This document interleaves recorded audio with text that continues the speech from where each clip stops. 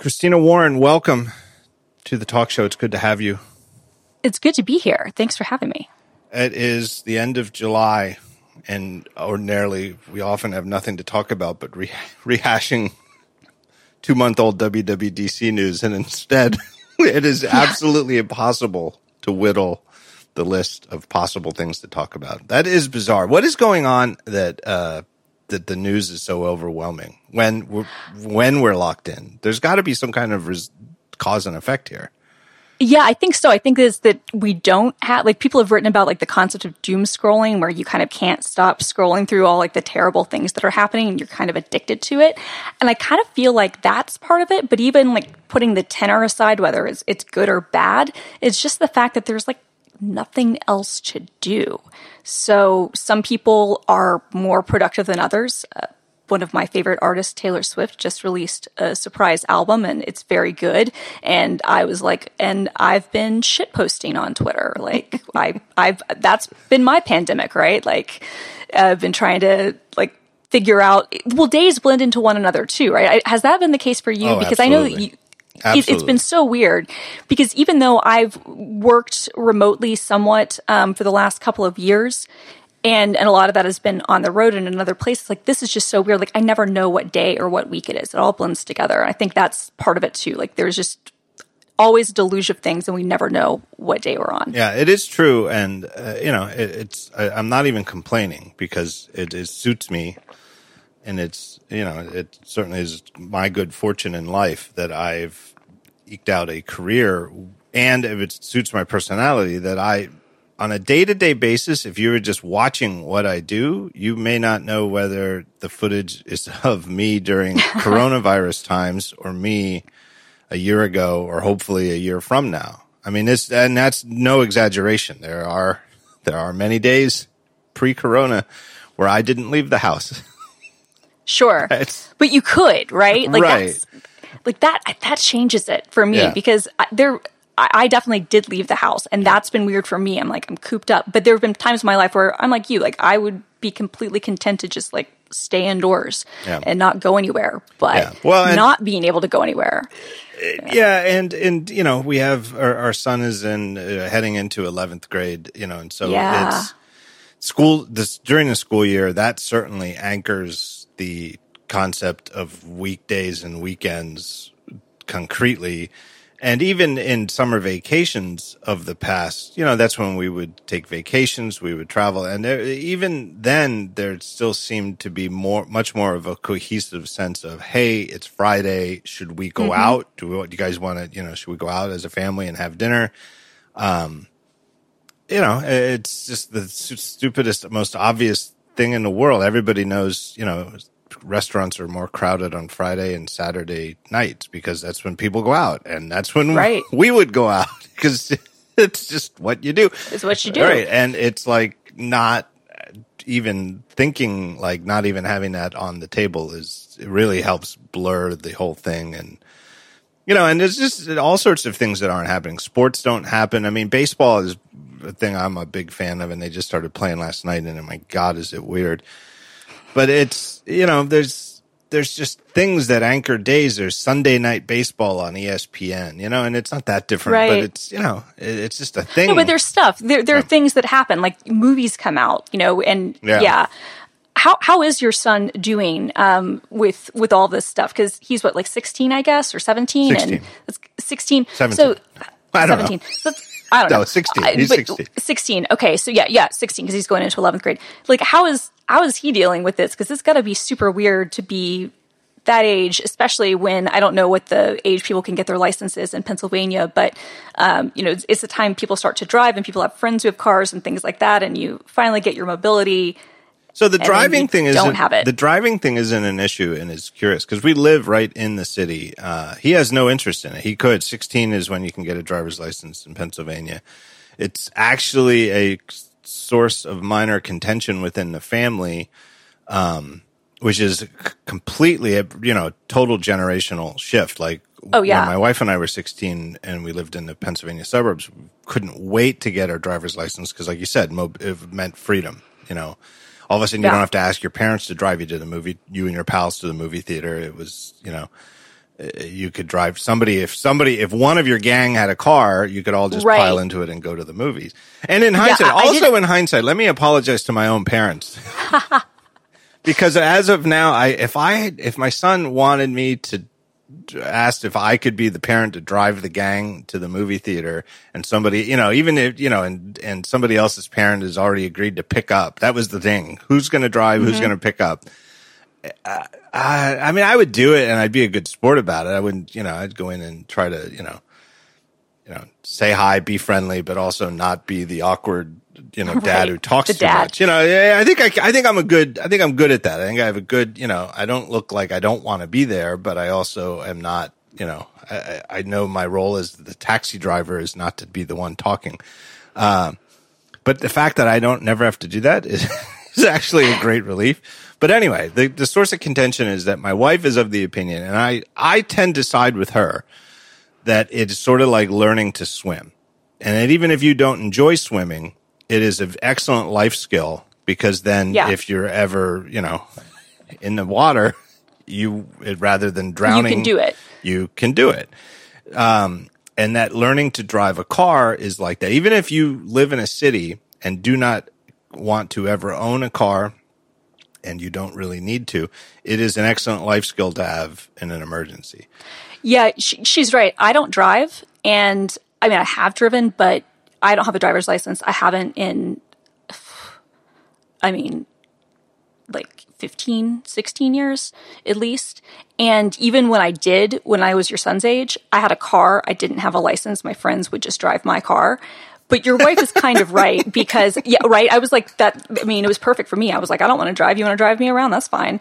And my parents never had like a problem, taking me places if I needed that. And I was always able to figure it out. But even though I've lived in cities where I don't need that, and then, the advent of Uber and stuff like that, it's been fine until now. And now in these times where you don't feel super comfortable getting in a car with someone, and I don't want to rely on my husband to have to take me places and whatnot. Like, I've actually been thinking, I'm like, I might have to, when, things are safer, like, take some driving lessons. And I don't want to own a car, but get that skill. So your wife has a point. It is. It's an interesting area of Corona time. So anyway, our son's 16, legally could drive. My wife wanted him to, and probably if this hadn't happened, it might have happened by now.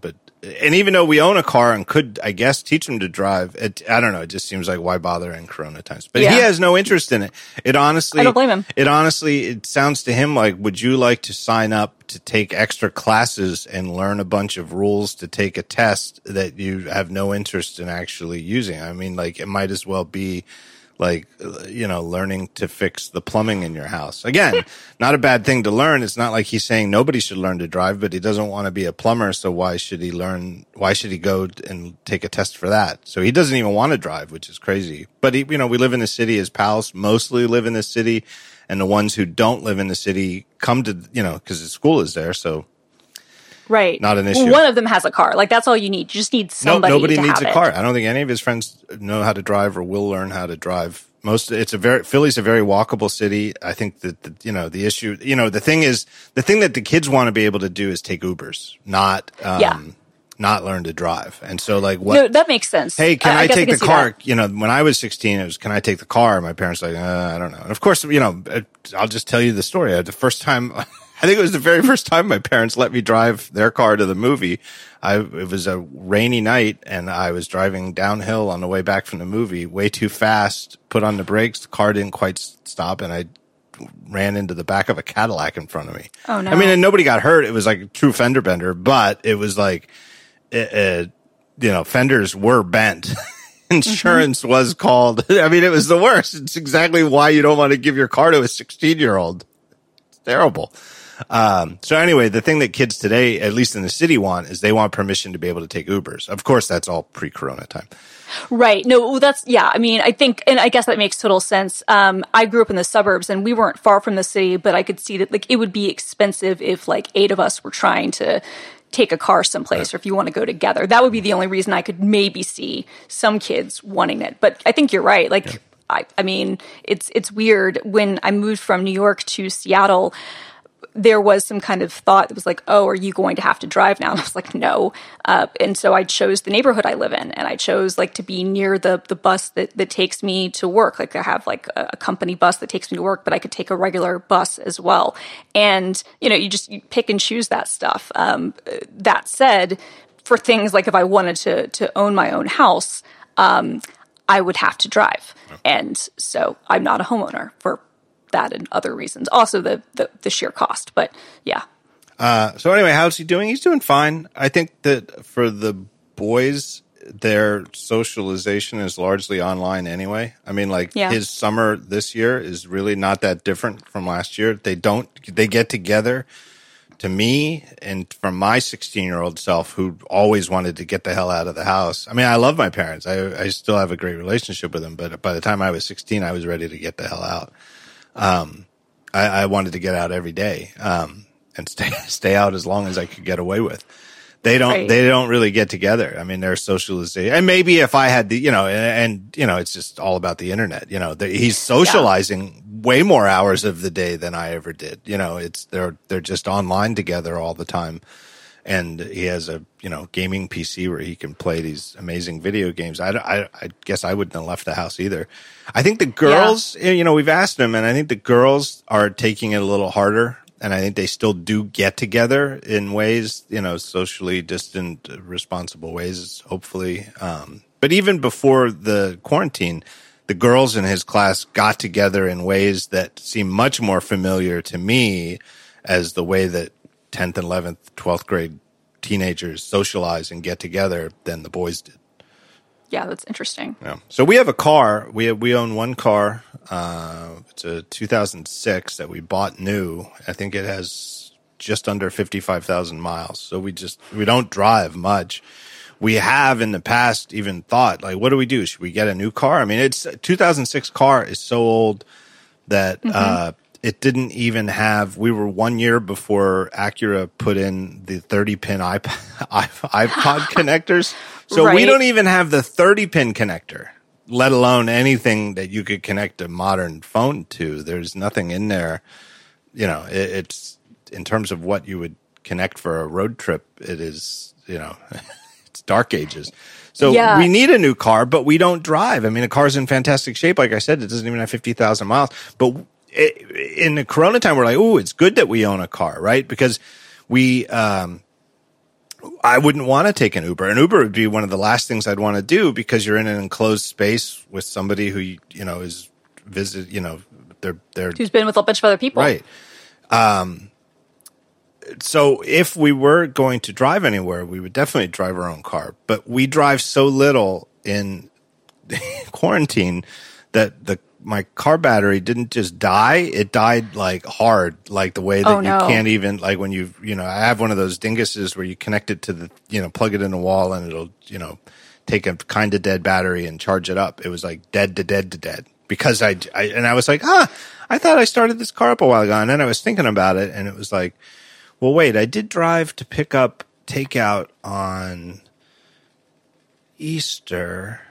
And then, and it was on Mother's Day when the car wouldn't start. And I was like, well, wait. And I was like, well, wait, Easter was, that was like 6 weeks. Yeah. All right. 6 weeks without starting the car. Yeah. I guess that would do it. It did. Yeah. But in terms of the time, it felt like this is crazy. I just drove the car like a week ago and it was like 6 weeks. Right. Well, that's the whole thing, as we were saying earlier, is that days are all blending together. All right. So now I've got a weekly reminder. We put our trash out on Sunday nights, and now before I take the trash out, I start the car up and drive it around the block. That's good. That's smart. Okay, because it's funny. The Jeep that I had, it just feels like busy work. It's the worst busy work. Oh, totally. Well, the Jeep that I had when I was in high school that I didn't drive, that my friends drove, ran into that same problem where it wouldn't be started or used for a while. And that was like actually the impetus between my parents, like letting my friends like drive my car, was that they were like, it's just going to sit here and, it's the battery will die. So, it's like, this needs to be driven. You're not going to drive it. If your friend Kelly wants to drive it, if your boyfriend Ben wants to drive it, if, other people want to drive it, like they can. I was like, okay, fine, awesome. As long as I don't have to drive it. All right. Let me take a break here before we start the meat of the show and thank our first sponsor. Oh, I'm so glad to have these folks back as a sponsor. Mac Weldon. Mack Weldon makes clothes. They believe in smart design, premium fabric, simple shopping. I own a whole bunch of Mack Weldon products. I really do. I love them. I think they started with underwear. I know that's what they're best known for. They do. They're great underwear, great socks, shirts, undershirts, that sort of thing. But they've expanded to all sorts of other stuff. They've got sweatpants, hoodies, all sorts of stuff like that. And it's really high quality. If you listen to ATP, you know Marco wears all of this all the time, but they got like the silver line of underwear that are naturally antimicrobial. Oh, what a mouthful. But anyway, what it means is that it's like scientifically designed fabric that eliminates odor. And I think it's true. I really don't think it's BS. I think it's really true. It's great stuff. Very comfortable, stylish, great to buy. Here's the reason I'm so glad to have these guys as a sponsor. Months ago, maybe 7, 8, 9 months ago, it was before the end times, Merlin Mann was on this show, and I was telling him about my favorite slippers, which are from Mack Weldon. And I showed them to him right there on the show. He instantly got it, because the big debate with slippers is whether you have an open back or a closed back, like a shoe. I don't like an open back. I don't like it because then it feels like your slippers are ready to fly off your feet at any time. You come down the stairs, you got how can you walk around the house with slippers that are ready to fly off your feet? You might kill yourself. But Mack Weldon's back is not like a full back where you have to sit down and put on your slippers. It's just enough that you can put them on without ever touching them with your hands. Your feet go right in, but there's a little thing in the back, locks it in. Also, the most comfortable slippers I've ever owned. They're so great. Merlin and I talked about them. They sold out.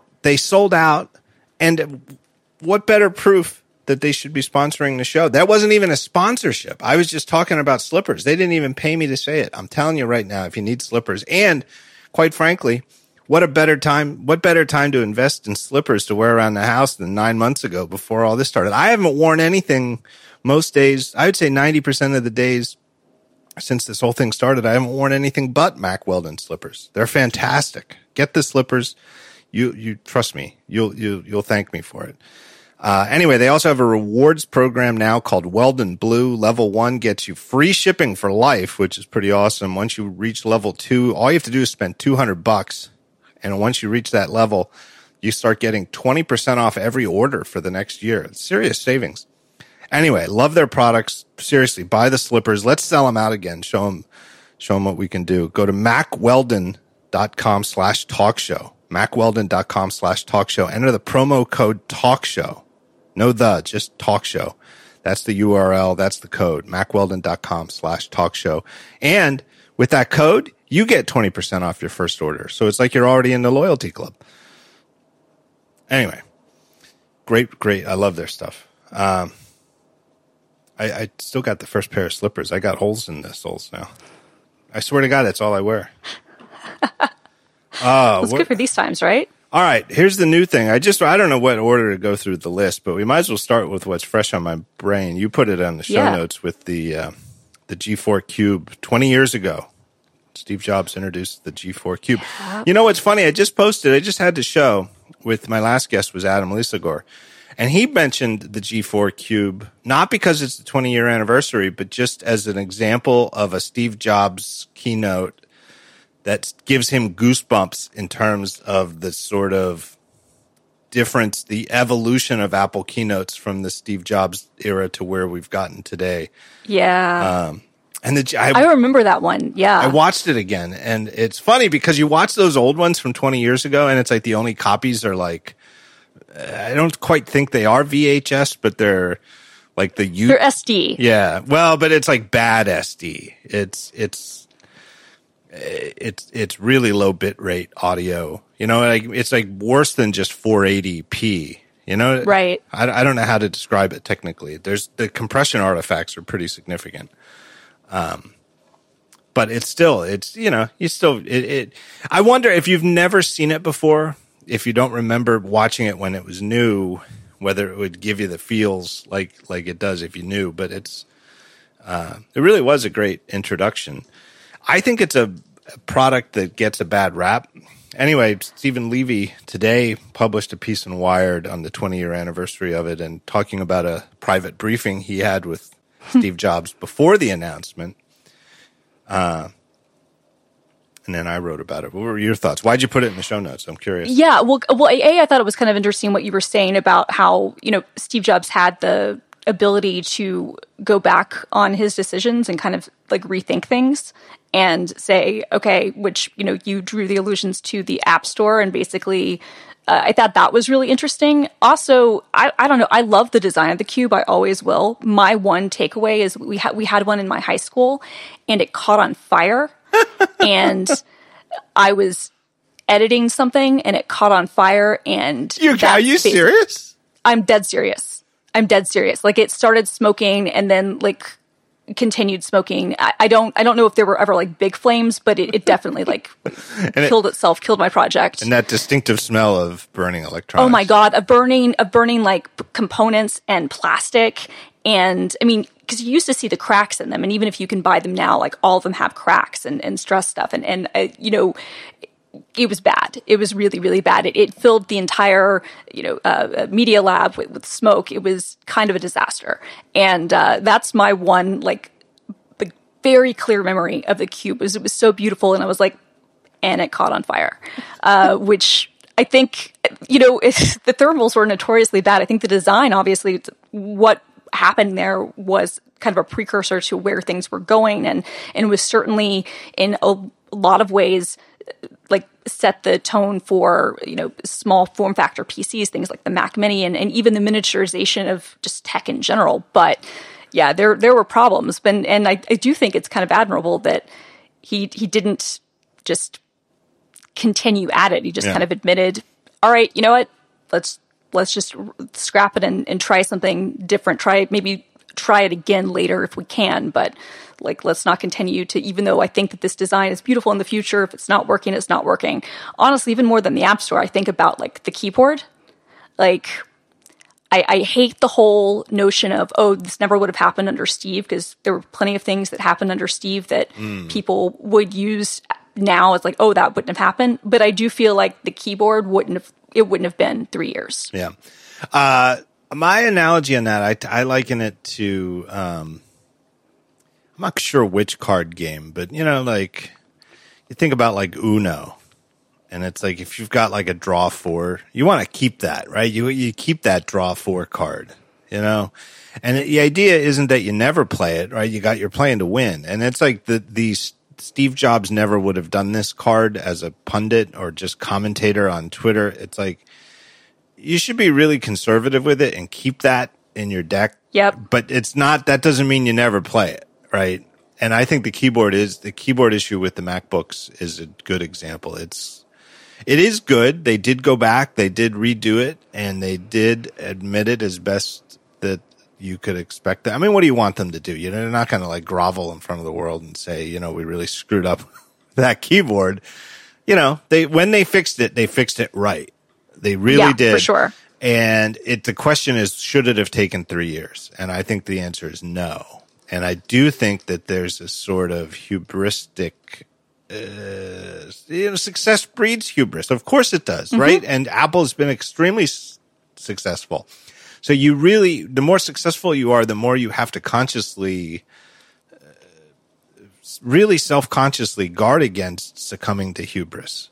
I think that's true of anything in life, big or small.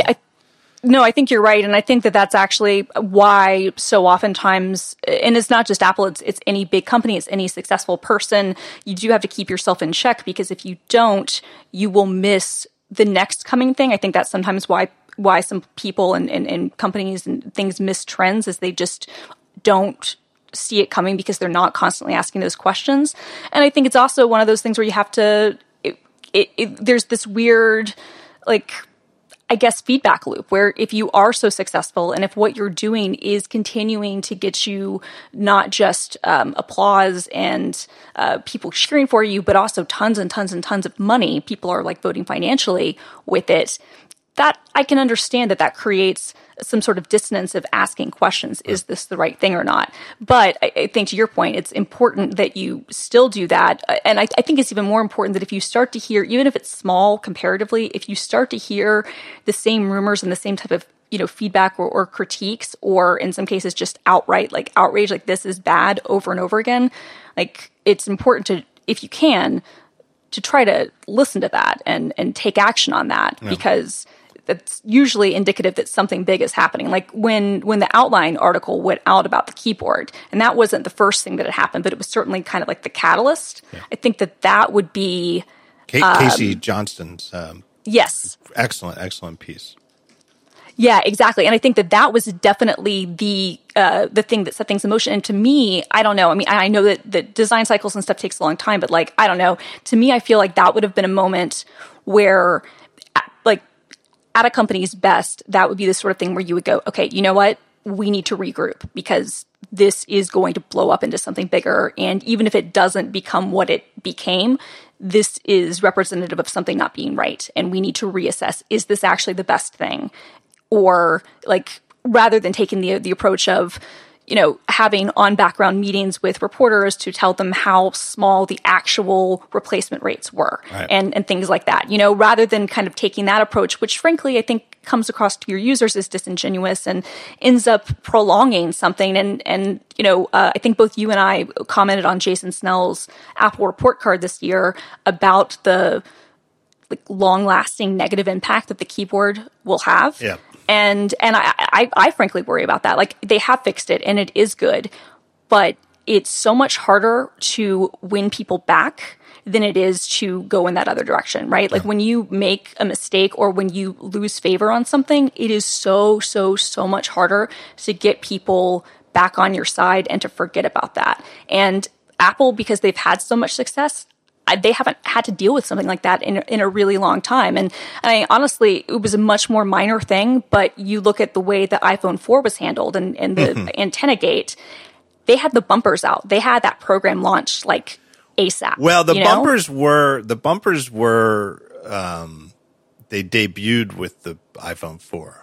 So they didn't create the bumper in response, but what they did is they just said, "Here, we'll give everybody a bumper. We'll just give everybody. But you buy an iPhone 4, you get a bumper, and if you that's a good point. But it's still you're right though. But it's funny though. You totally read my mind, because I was going to bring up Antenna Gate as the contrast with the keyboard thing, and the bumpers are fine, and the way because they were trying to make money with the bumpers, like so. Totally. I feel like they kind of lucked into the bumper thing. So my theory on the bumper, and I think it's pretty transparently obvious. I think you'd be very hard pressed to come up with a counter argument that holds water. So here's my argument on the bumpers. So there's the iPhone 3G, and then the iPhone 3GS, and then the fourth year they went to iPhone 4, which is kind of crazy. Like, that's, in hindsight, like if you go back like 3 years on iPhone, yeah, but you're still like, what, it's iPhone 10, it's like mostly the same. Yeah. Like going from the original iPhone to the iPhone 4 massive in 3 years is pretty impressive. Because a totally different form factor, totally, went from pre-Retina to Retina. There were only 3 iPhones that weren't Retina, which is in hindsight kind of crazy, because I still feel like half of the iPhone era was looking at the like fuzziness. Yeah, the fuzziness. Well, and not only that, but it was not only did it have Retina, but front-facing camera, which. Yeah. Oh, yeah. Game changer. Yeah. I mean, totally. Honestly, I think as much as Retina, I would say the front-facing camera is bigger, honestly, from an impact. Right. And the original one had a back-facing camera that didn't shoot video. Imagine selling and put your finger on the idea that the iPhone 12 years ago is a long time, right? Because we'll come back to this. But yeah, imagine selling a phone today where there is no front-facing camera, period, and the back-facing camera doesn't shoot video. That's right. So just put aside the quality of the back-facing stills, because they were at least comparable to the other cameras of the time. They were, in line. But it didn't even shoot video. It's insane, and it just doesn't seem that long ago. But anyway, I think one of the things that happened in those crazy first 3, 4, 5 years of iPhone, where it went from it just didn't exist, seemed too good to be true, to here we are, it's iPhone 4. It's a totally new design. It's gone from non-retina to retina. But I think one of the things that happened around, and they had this thing, and it continued for a few years, where each new iPhone, for at least 6 or 7 years, not only outsold all of the previous ones, but it outsold all of the previous ones combined. Yeah. So that was true past the iPhone 4. But the 3GS was so popular that it outsold the iPhone original and the 3G combined.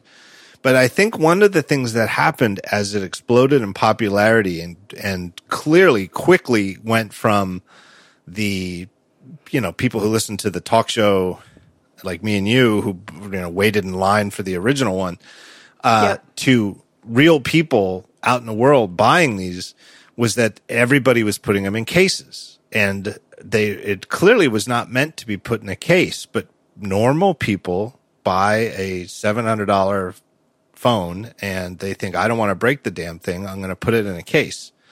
And I think the whole story of the bumpers is that Apple was like, oh my God, we've spent all this time making these things look good. And yeah, the 3G and 3GS don't look that great because we went to this plastic back for antenna reasons and blah, blah, blah. But look, we've not only beaten that, we've gone to this glass back, steel side design with the iPhone 4 that's really awesome. Apparently is more what they had in mind at the outset in 2005, 2006 when they were developing the original iPhone all along. And in fact, according to rumors, is where they're going later this year with next generation iPhone 12s, this sort of flat back, flat sides sort of aesthetic that we now see on the iPad Pro. It's a great look. It seems more timeless. You can see why they're going for it. And I think it's very clear. They thought, oh my God, and everybody's going to put it in a case. Yeah. Right? And so they thought, well, why don't we, if they just want to protect the damn thing, well, how about we'll make and sell bumpers that leave the back open so you can see exactly. So it still looks nice. And you can feel it. You can see and feel this glass that we want you to see and feel because it's nice. That's the reason the bumpers existed, I think. Clearly. I agree with that. I think it's also telling that, other than the battery cases, that the first cases that Apple really kind of embraced were very thin, and now they have the clear cases, which I have on my 11 Pro Max. And I've gone back and forth, but I've been a naked phone carrier, been a case person. Now it wouldn't matter, to be totally honest, because I don't go anywhere. But, there have been too many times when I've been like, okay, if this breaks, even though I have Apple Care, that's going to take time out of my day, and this is expensive. And now they're so expensive. I'm like, no, I'm gonna put this in a case. But I think that they followed the same sort of approach. They're like, okay, if we've made these beautiful designs, we want to do whatever the most minimal thing possible can be. Like, but then, But then AntennaGate happened, and they were like, well, we have the bumper, and the bumper actually solves the whole attenuation problem if you have it, so we'll just give it to everybody. And then I think they ran away from bumpers permanently because bumpers became associated with AntennaGate. Right? Oh, that's a great point. Oh, that's an excellent point, because it would be interesting. Like, now you could actually see, I wouldn't mind if I had some sort of thin kind of bumper thing. I would actually like that. But I think you're exactly right, because when I think bumper, the first thing I think is AntennaGate. Like, they're inextricably twined. I wonder, that's my theory. I don't know if it would work. I'm looking at the back of my iPhone 11 now. I don't know if a bumper would work with the camera cut out. You might have to design a phone with the camera inset enough to accommodate it. I don't know, but the whole idea of bumper style cases has just gone away. I thought they were great if you were going to, and I knew way more people who used Apple bumpers with the iPhone 4 and 4S than who use Apple branded cases now. Like almost nobody uses Apple branded cases, even though in my opinion, they're pretty nice cases. They're very nice. They're very nice, but they're expensive. And I think that's the big thing. And they're expensive to the point where, to be like totally candid, I don't think it's worth, like, okay, it's $70 or something for the clear case for the Pro Max, I think. A Speak-In case is going to be like $20. Yeah. It's nicer than the Speak-In case. I don't think it's $50 nicer. Yeah. So that makes it hard, I think, for a lot of people, they won't even acknowledge that they won't even know that there's a difference, you know? Right. So I think that's the struggle. Like the leather cases, I feel the same way about the iPad. I'm so mad about my smart cover that I got from my 11-inch iPad Pro. That thing was so expensive, and it's probably the worst Apple cover case anything I've ever owned. And it's falling apart. Yeah. I need a new one, but I also like am adamantly angry about having to spend that much money on this, like magnet with like a flap. My wife has the 13-inch or 12.9-inch iPad Pro, and that's not no keyboard cover, just the cover. I don't know what you call it. The smart cover. Yeah, that's what I've got. I get so confused because it's like there's the smart cover and the smart. It's like, what's smart about it? I don't know why they call it smart. Like the smart magnets. Keyboard is kind of smart because it's a keyboard, but like a cover is kind of dumb. Like not in a negative way. So I'm sure. No, totally. I'm not advocating them recalling it the dumb cover. No, I think the reason they did originally was that the first ones had like the magnet ability, so that it could open. You could turn it on like when you would open it up, and so the ones that were like polyethylene or vinyl or whatever that would, be able to kind of fold into a stand. I think that was the big difference, was that when you opened it up, your iPad would turn on, and when you closed it, it would turn off. It's the same way that I completely forget. Once it's 2 years out of date, I completely forget which named version of Mac OS goes to which version number. Like I do, and I love it when they go and they do Lion, then Mountain Lion, because I know Mountain Lion came after Lion, but damn if I could tell you what number it was. I don't know, So. Yeah, all the cats, I know all the cats, and it's when they get into like the Sierra and High Sierra and Mavericks and all that stuff. That's when I'm like, all right, I don't know Except anymore. I do know High Sierra came after Sierra. But yes, but anyway, I feel the same way with Smart Blank. But anyway, my wife's smart cover for her iPad Pro looks like she picked it out of the trash. I mean, it is mine too. Yep. It is frayed at the corners, and every other thing she owns in her life, whether it is technical or Apple or almost every other thing she owns, from clothing to makeup to cooking stuff, anything she owns, or her weightlifting equipment and exercise equipment and her gym stuff, it all looks like she could send it back and get a refund as new, even though she's been using it. Like, she takes tremendous care of everything she owns. The iPad itself, again, looks like if you just, wipe the fingerprints off the screen, you could take it back. But the cover, it looks like she trash picked it. It's unbelievable.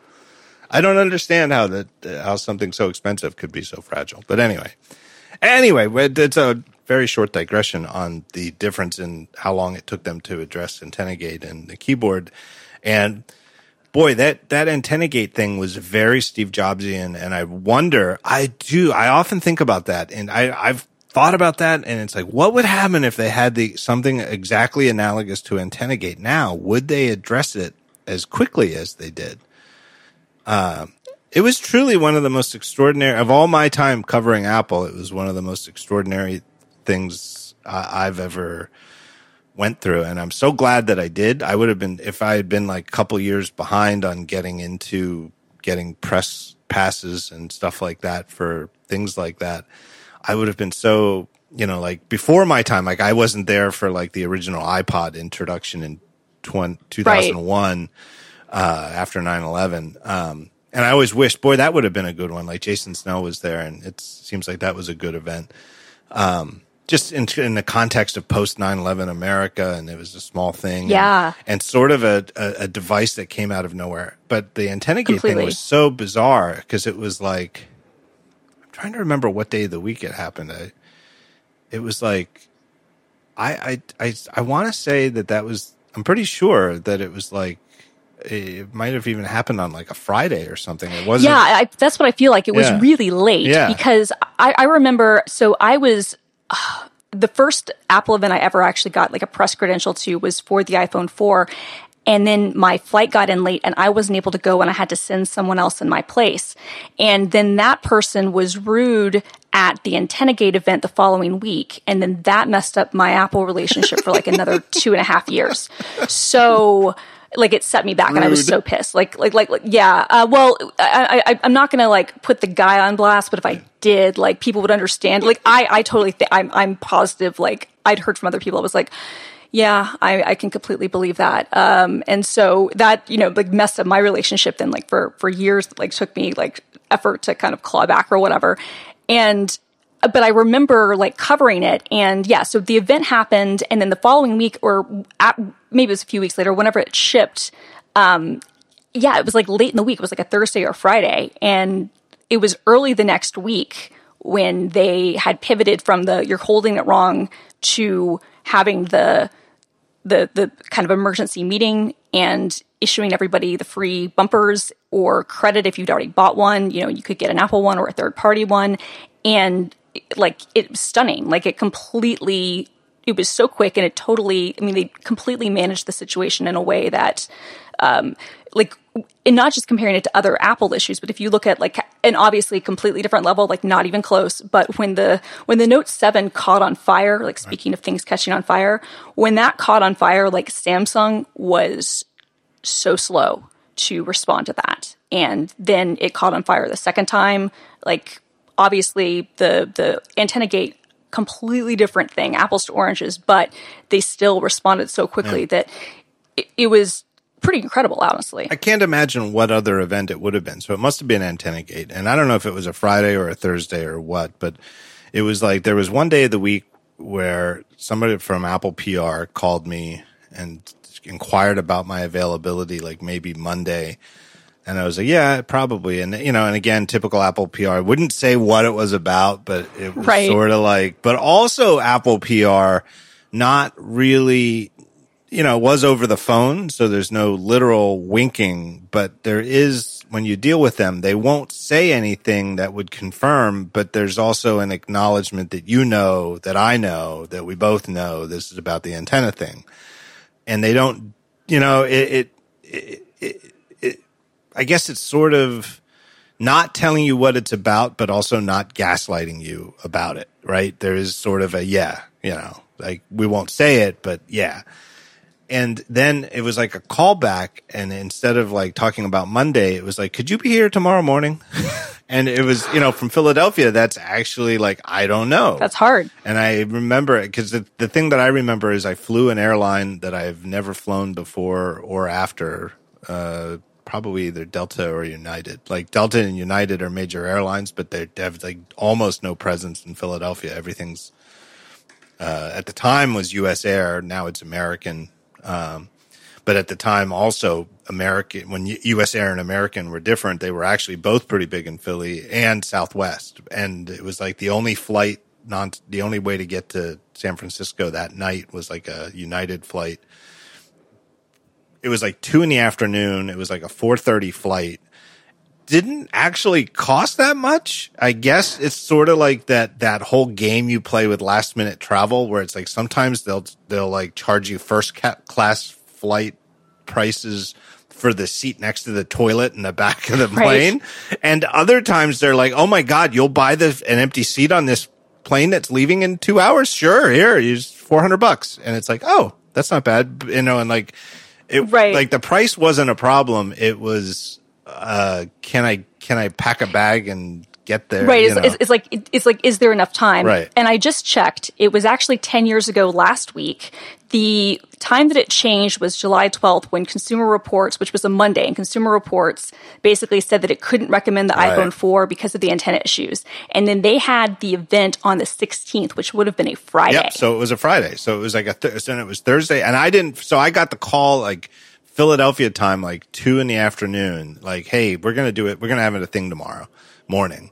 I was on like a 4:15 United flight to SFO, and I pack light and I live close to the airport. So I remember it wasn't even hectic. It wasn't even like oh God, is how old I am. O.J. Simpson running down the airport terminal. It was like casual, but it was like all of a sudden I'm like, on an airplane to California and 2.5 hours before I thought I was, sitting at home. But it was that quick, that fast, and it's sort of, not that they were winging it, but that they literally at the last minute, and again, would Apple do this today? Impossible it's really hard to conceive that they would, that they opened the event with Jonathan Mann's iPhone 4 antenna song. Which and Jobs was dancing to it, which is so great. Like there was the little moment where you could like see him dancing to if you don't like it, don't buy it. Like if you don't like it, don't buy it. And I don't think I've spoken to Jonathan Mann several times about it. It was a huge thrill for him. They did get his permission. And again, very last minute, it was like they got a hold of him somehow, and we're like, hey, would you sign this thing that says we can use this song? And he's like, what? Serious? What? Still had no idea what. And he was like, of course, here, whatever you need. And then to find out that they opened the event with it, he had no idea. All he knew is that he'd given them permission to use it.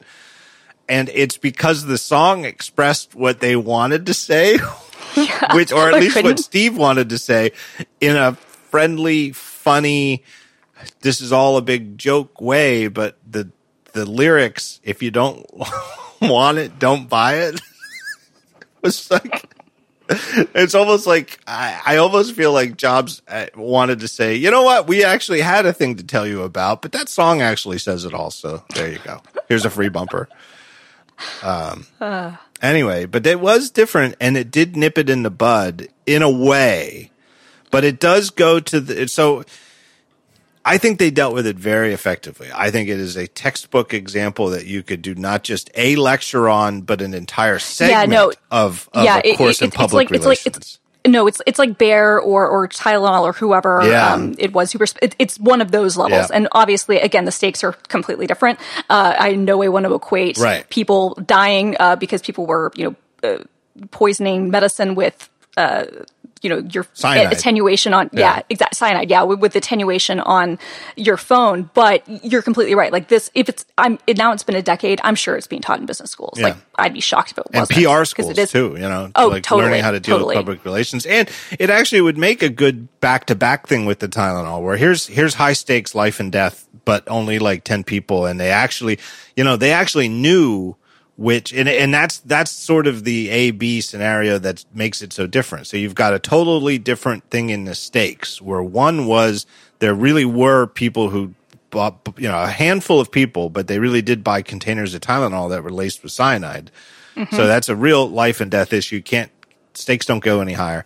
And then we're talking about iPhone attenuation, and it wasn't like your phone couldn't make phone calls, unless you lived on somewhere where you had really sketchy service to begin with. It's like, come on, this is not the biggest problem in the world. But, and honestly, I think, it was a big contrast in how many people were affected. Tylenol knew exactly which vials had the cyanide.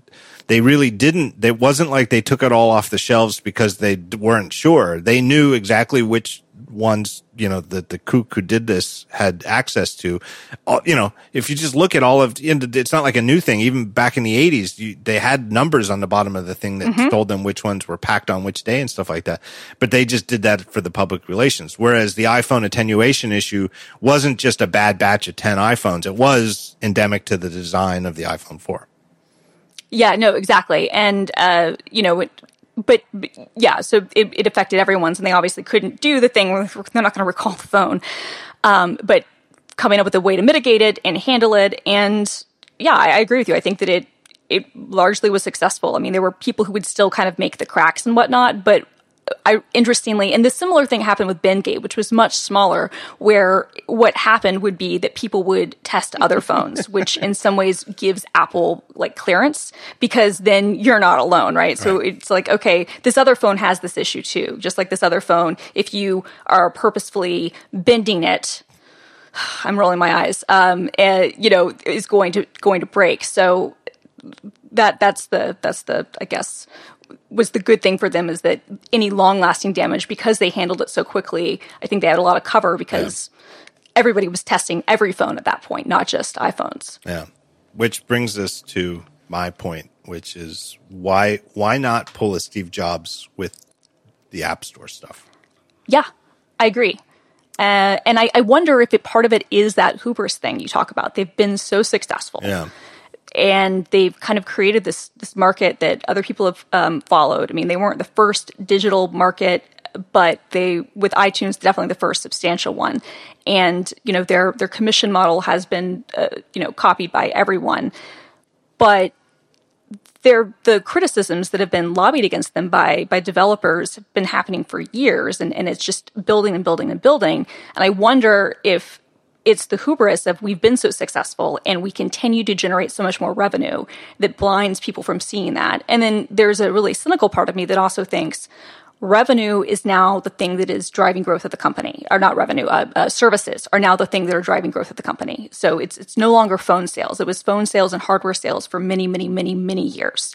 That's no longer what's driving the company growth. The only way the company continues to grow is if it is, which is what Wall Street wants. Now, whether it needs to grow or not, I think is a different question. But if the company is going to continue to grow the way that Wall Street wants, their one real avenue is to increase services. And that's why we've seen this tremendous like push of services, whether it's putting, different like ads in in the wallet app, and, trying to encourage people to upsell to either, Apple Music.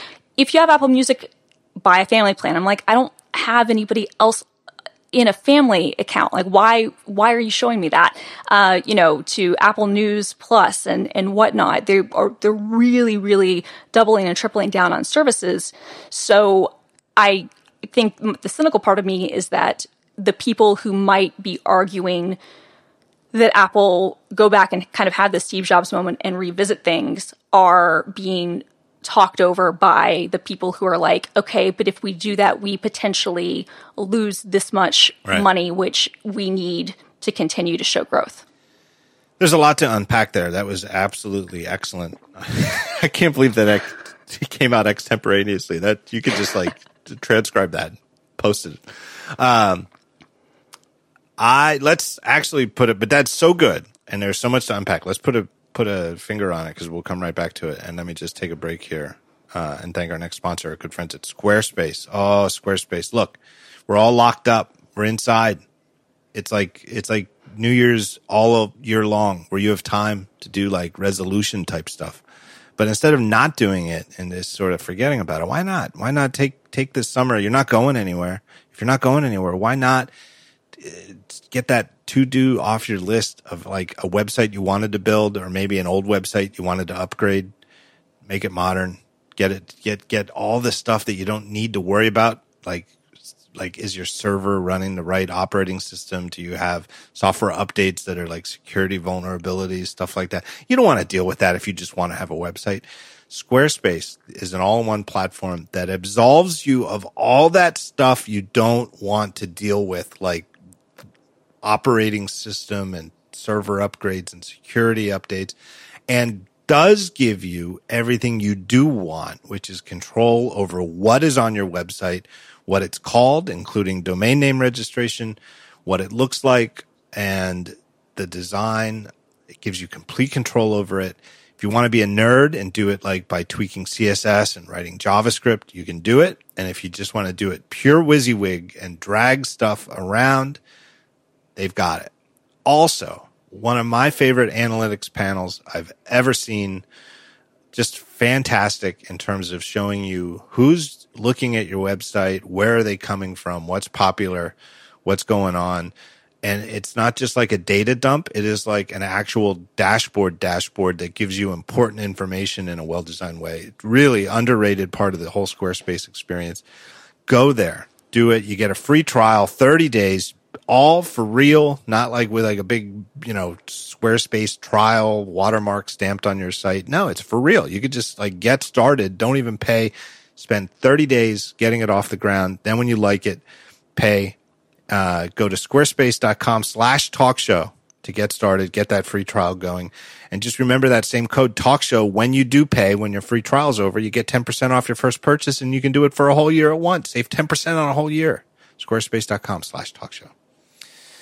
So yeah, let's unpack this bit by bit. So one way to do it is, and what I'm saying, and so there's the App Store angle, and then there's the services growth angle. And to me, that's one way of just forking this whole discussion two ways. And yes, they do come together. They're not, completely unrelated, because a lot of what people are complaining about and on the laundry list of things some people want to see changed at the App Store is the issue of Apple's 30% commission and the rules over which apps and for which reasons have to use the in-app purchases to go through commerce. And Apple gets 30% of that, and it's a lot of money, and it all counts as quote-unquote services, and services is their narrative growth, their narrative to Wall Street of how the company's growing. It's the division that we break out, we being Apple, break out that is growing. So I get it. They're not unrelated, but I think we can kind of unpack them separately, right? So what's the list of things some people would like to see changed at the App Store? One of them is the 30-70 split that turns to 85-15 for a subscription after a year. And some people would like to see Apple charge less than 30%.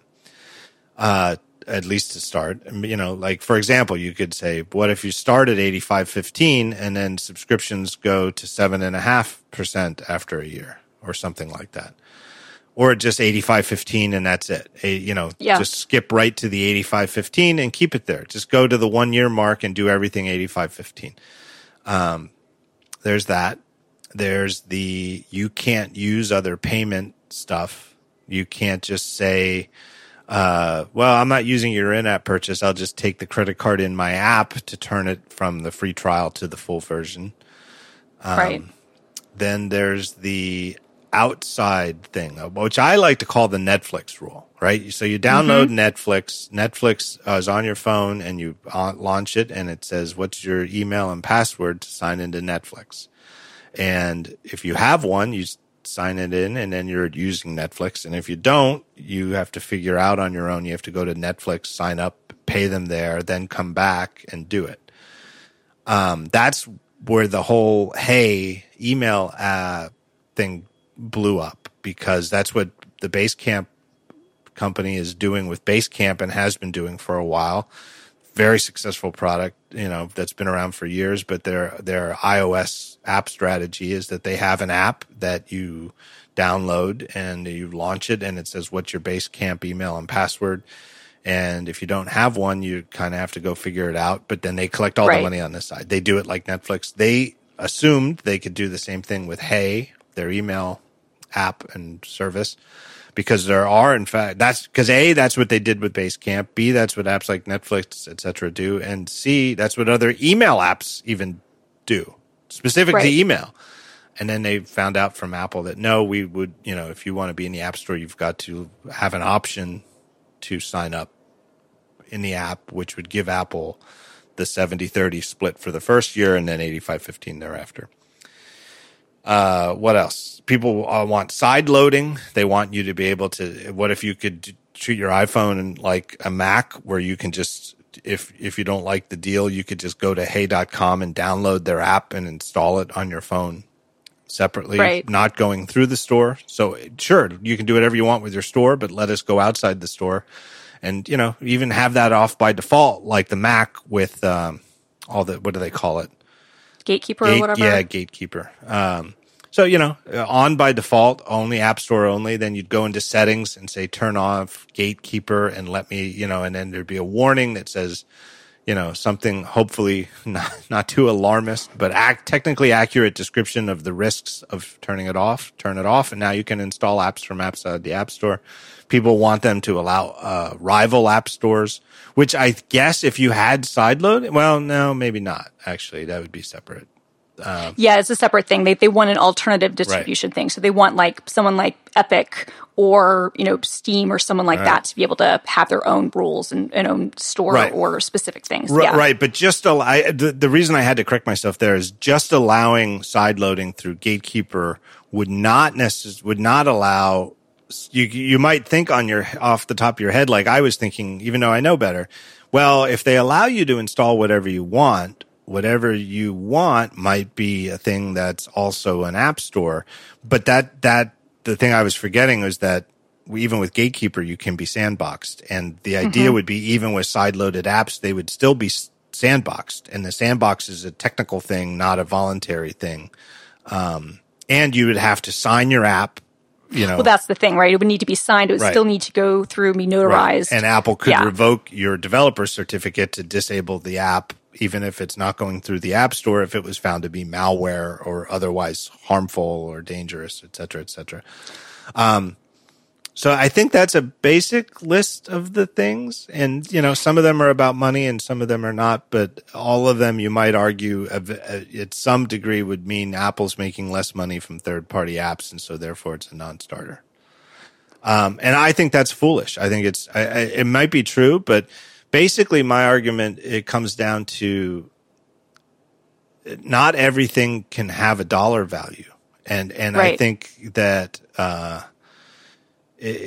and if you're looking at the world through Wall Street is sort of set up. The whole idea of a stock price is to take the entirety of a company, and the companies that we're talking about, like your Apples and Microsofts and Googles and even Facebook and these giant companies, it's very hard to encapsulate them into a very neat package, let alone one number. But that's what the idea of a stock price is, that you take all of the complexity and the entire future of a giant multinational corporation, and you assign a dollar value to it. And you say, that's what the company's worth. And that's what it would cost for you to buy a fractional share of the company.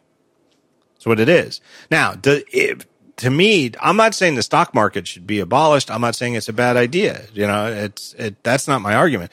What I'm saying, though, is that is one way of looking at it. And it might be necessary. It is necessary to have publicly held corporations, but that doesn't actually encompass all of it. It's like saying that, a movie is what it makes at the box office, and therefore the best, whichever movies make the most money are the best movies. Well, very few people would agree with that. Even if their favorite three movies happen to be the three movies that made the most, they'd still, I think even those people would agree, well, that's just, I happen to like blockbusters, or I like these blockbusters. I'm not arguing that that's a measure of the value of the movies.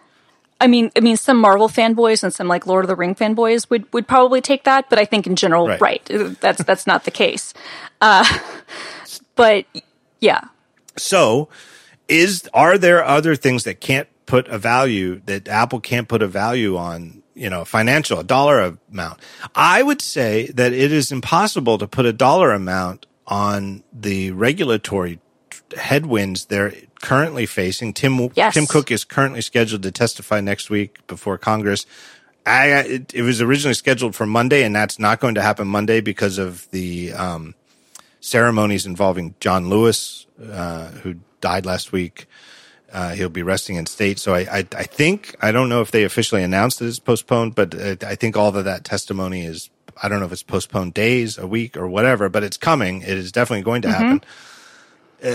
And all of this, I mean, that testimony isn't going to be the end of it. No. Well, and it's not just the U.S., right? Like, I think, to me, I would be much more concerned about the European Commission. Right.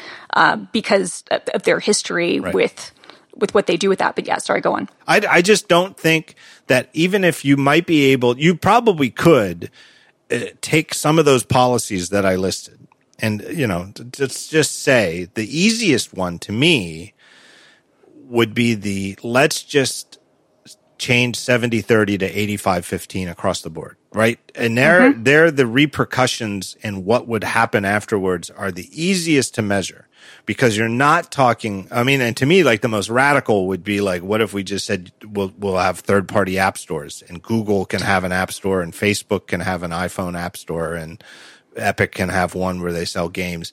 Like, obviously that would change the platform in far more significant ways and financial ways for Apple.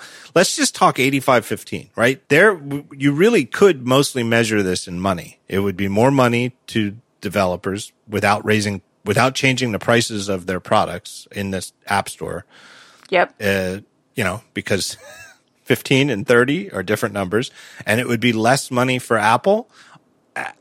I thinking, off the top right away, but maybe if it got more developers to get into the store and do it this way? Like, what if, I don't think they would in particular, but let's just say that if Apple said it's 8515, maybe the Basecamp people would say, hey, that's good enough for us. We will put Hey in the App Store, and more apps would do it. So you can't quite say that doing that would reduce Apple's money, right? And it, without devolving. Yeah, it's hard to say. And because I think the big thing there would be, would you be able to retain the services that are the number one apps, the number one services? Like, would, the Spotify's and the Netflix's, would they not remove the in-app purchase module?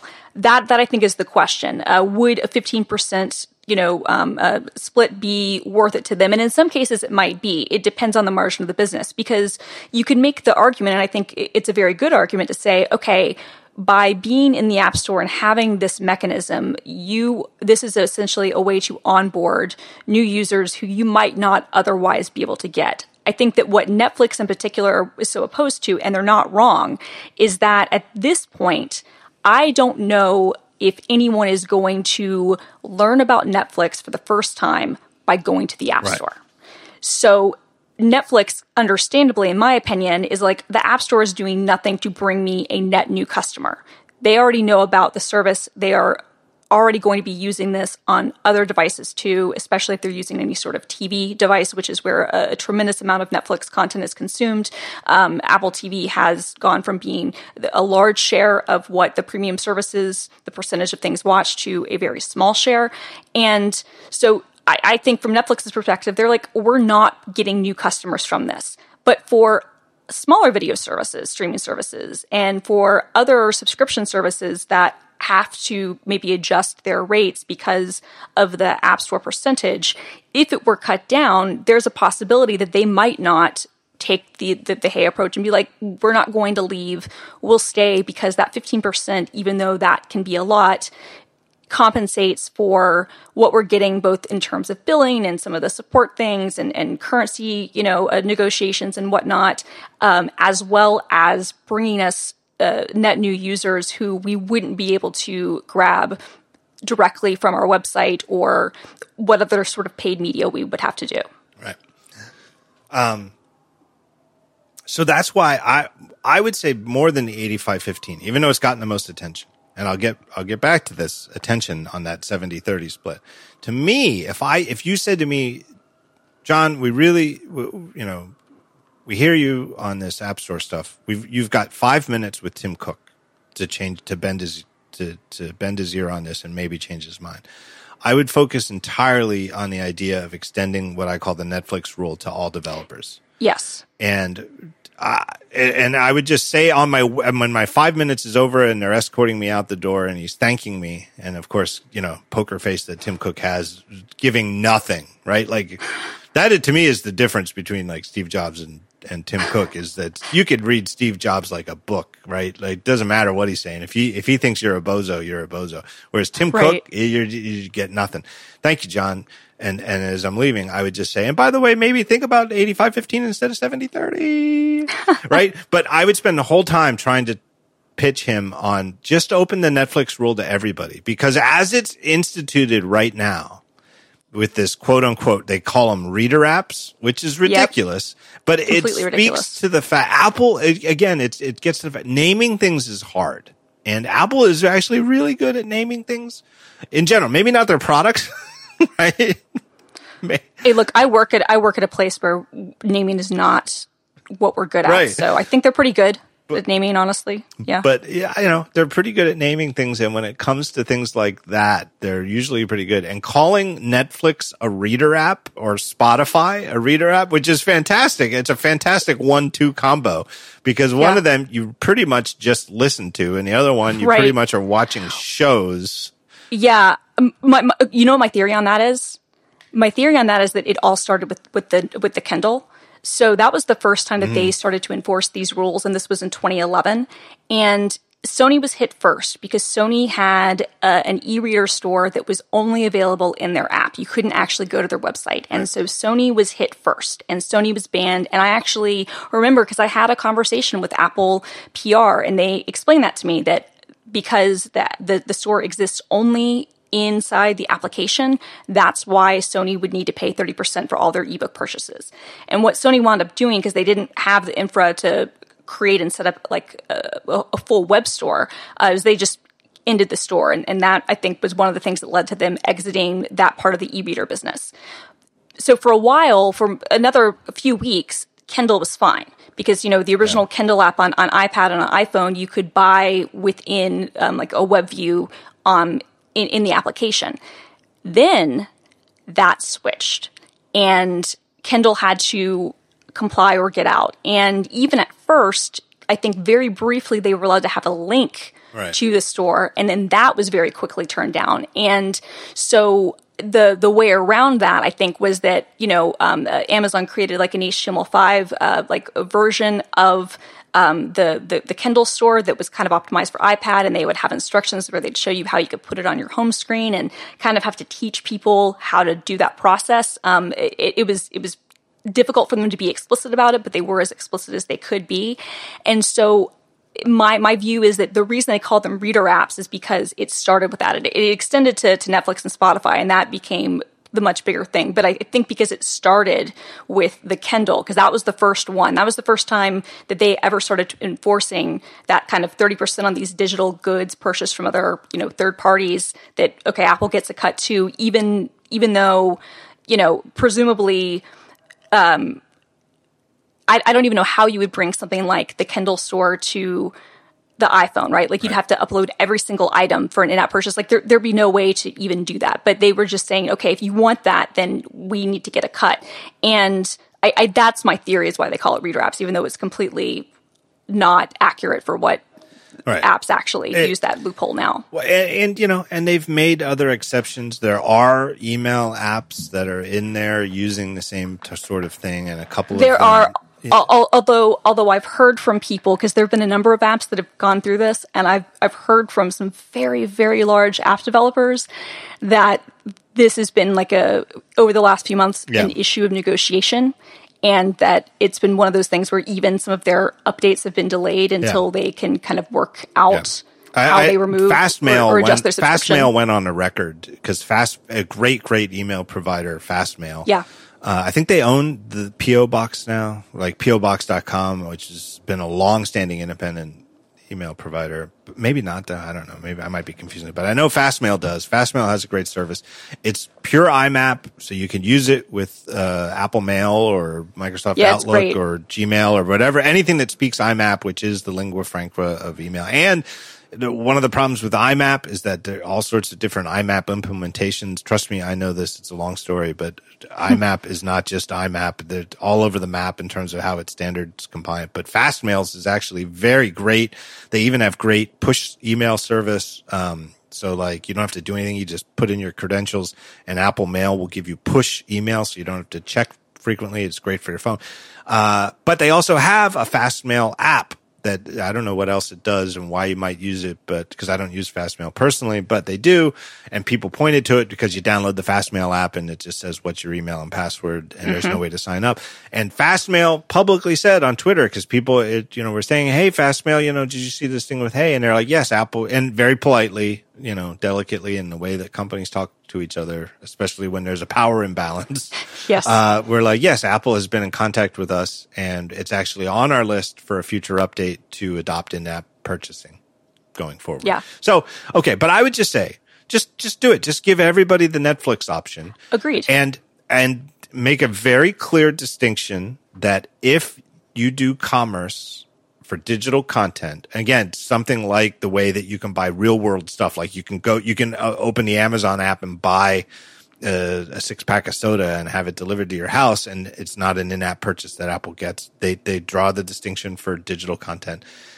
If it's an in-app purchase for digital content, and you do it in the app, you have to use Apple's in-app purchasing things and pay Apple their cut, whatever their cut is, and that changing that cut is a separate discussion. And if you don't want to use it, you have to do it outside the app. And so no web view in the app. You have to go to a website and do it there. And if you want to do it that way, you do it that way. And then say, we think in-app purchasing is so much more convenient, so much more secure. And not secure in the spooky sense that like 20 years ago, people are like, no way am I putting my credit card on the internet. Right. It's more like, and it's sort of coincidence that I mentioned it, but like the way that if you sign up for a New York Times subscription. I was just thinking this. Yes, right? exactly. So you sign up for a New York Times subscription at newyorktimes.com and you want to unsubscribe and you have to call them on the telephone and spend 45 minutes with them talking you out of it before they let you do it.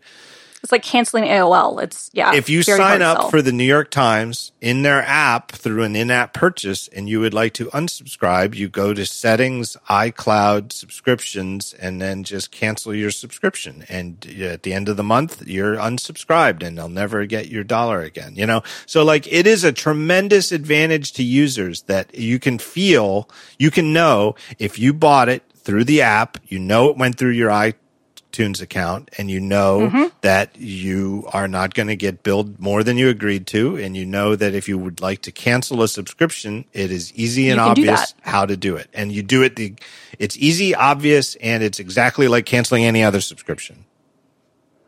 Yeah, no, I'm in full agreement. I would probably make the same plea because to me that is more important than, I mean, I think that cut it to 15. I think that is they could do one, they could do the other, they could do both. But to me, if they only do one, I would just say extend that Netflix rule to everybody. Yeah, no, I would agree with that. I mean, I think that there are, and the reason I like that is that part of the thing that concerns me with this move to services that I think has been kind of lost in some of the discussion around these broader things has been that what's happened is that the system has become gamified around, frankly, really shady and really gross practices by like really scummy app developers who do really gross things to push people into paying several $100s a year for a basic utility app because of the way that they show, you know, the subscriptions. Like, oh, it's going to be, you know, $9.99 a week.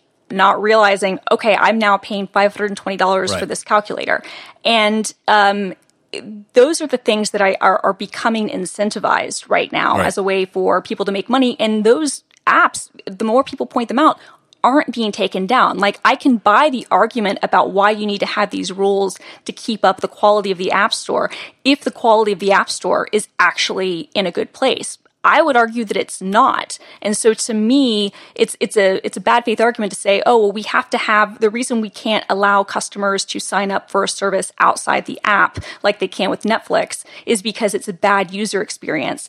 That's really disingenuous because there are so many applications that have really terrible experiences that are much, much worse than having to maybe go to a website or be confused and decide to delete the app. Like, to me, that is the wrong argument. And so I'm with you. If you could only pick one, I think extend the Netflix rule to everyone. And honestly, I think that the vast majority of services and developers who don't have, you know, a massive built-in user base or have a massive ability to bring people in and pay for it on their own platforms would still find it very reasonable to at least have the option to have people sign up. Right. You know, maybe not be the only way people can sign up, but at least have the option. Like, I do think that you would see the drop off on some of your biggest services, but they already have different rules anyway. Right. Like, but even if you could put a dollar amount on it, and you know, I'm sure internally somebody, you know, Tim Cook would commission somebody inside the company to put a dollar amount on it. You can't put a dollar amount on the regulatory weight that would be lifted off Apple's shoulders if they did that and just said, hey, you know, I keep saying, hey. I think I say hey all the time. Like, and a whole bunch of people told me, like, when I did my live episode from WWDC that I should start the show by telling people, you know, say the word hey. And it's like, I would probably do that anyway. I think every time I start talking, I say hey. It's sort of good word. Not really a joke. It's actually just how I start talking. But, it's just so, it confounds me though, because I keep talking about hey.com, the email. The email. But they've even said that that's their big thing. They don't really, you know, it'd be nice if their 70-30 was split, but they just want to be able to sign people up and they trust themselves to do it. And even with Apple has never said this out loud, but it is obvious, and you see what they promote in the App Store, that they don't promote apps that don't like to my knowledge, they've never had an app store story profiling Netflix. No, but they do have things about what you can watch on Netflix, right, and shows you can stream. And that's because you talked about power dynamic earlier, and right, the power imbalance rather earlier. This is what's so interesting to me about this, is that at a certain point, Netflix and Spotify and some of the other places, Amazon Video, whatnot, Apple clearly was in the power position. At a certain point, and I think this is why Netflix gets special rules and can get special rules, is that power imbalance has shifted. I think it's slight. I think that they're probably near equal, but at this point, I posit, and I feel pretty strongly about this. I've said this on Twitter, and I feel very strong about this, that Netflix now has more power than Apple does in that relationship, because Apple needs Netflix on their devices. You can't sell iPhones and iPads and say there is no Netflix. And even more to the right. Exactly. And even more to the point, like Apple TV, right. It's famously not part of the TV's, right. App, right. and it won't be. And yet they still have to show these are things you can watch and integrate with it. And it has Siri support. At this point, Netflix has the dominant position there. And so they can do that. Most companies aren't going to have that. But for those that do, or those that want to take the Basecamp route and say, we can do this ourselves, I don't see the harm. Because again, I mean, my thought is that I other than maybe some of the biggest players who already have special agreements, like the bizarre Amazon agreement, where you can actually do in-app purchase through your Amazon account for Amazon Video, that's completely bizarre. At this point, it's one of those things where I don't think that you would see developers just fleeing the App Store entirely. Some of them might, but I don't. What it would do, to your point, would be really reduce the trade winds coming from regulation. Right. And to me, you want to be real careful with the regulatory climate, because what the regulators could introduce would be things that I think would be both bad for Apple and frankly bad for users, like alternative app stores. I think alternative app stores is bad for users. I think that alternative payment platforms is actually bad for users.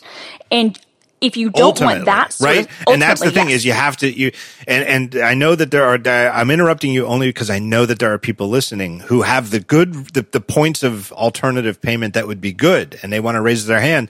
But I think a full listing of all the things that could happen that are bad, and the reduction in trust of knowing that if you're in the app, you're doing it the Apple way through your iTunes account is an overall negative. Sorry to interrupt. Yeah, I agree. No. I agree. Trade-offs, right? It is trade-offs. And look, I do understand why people would make those arguments. I don't disagree, I guess, top level, but I think when it comes down to it, the bottom line is that when people we've been trained for 13 years, 12 years, I guess, since there have been apps, that if you buy something, it's going through Apple. Yep. And if you switch that, so you feel secure, if you switch that to it could be going someplace else and you don't have that trusted relationship, that's really negative. And that could be really devastating if the payment provider isn't scrupulous, or if something happens and someone's hacked, or that whoever the app service was using, if the payment processor was hacked, or if there was credentials leaked or whatever. How about just making a subscription hard to cancel? Yes, agreed. Right? It totally. Even if it just makes it more difficult to cancel your New York Times subscription, that is a negative. And so, to me, it'd be obviously be very bad for Apple, but it would be bad for users. And so, I'm with you, because I feel like if you don't get ahead of this and make some concessions, you risk having concessions forced on you that could be so much worse for everyone. And they're everyone. Unpredictable, right? Regulators don't really get it. They don't. I mean, we've seen it over the years, and they don't get it, and they have bad ideas. I mean, honestly, to me, what makes it all the more confounding that Apple doesn't seem more concerned about this is how badly the ebooks thing turned out, which I guess is 8 years ago.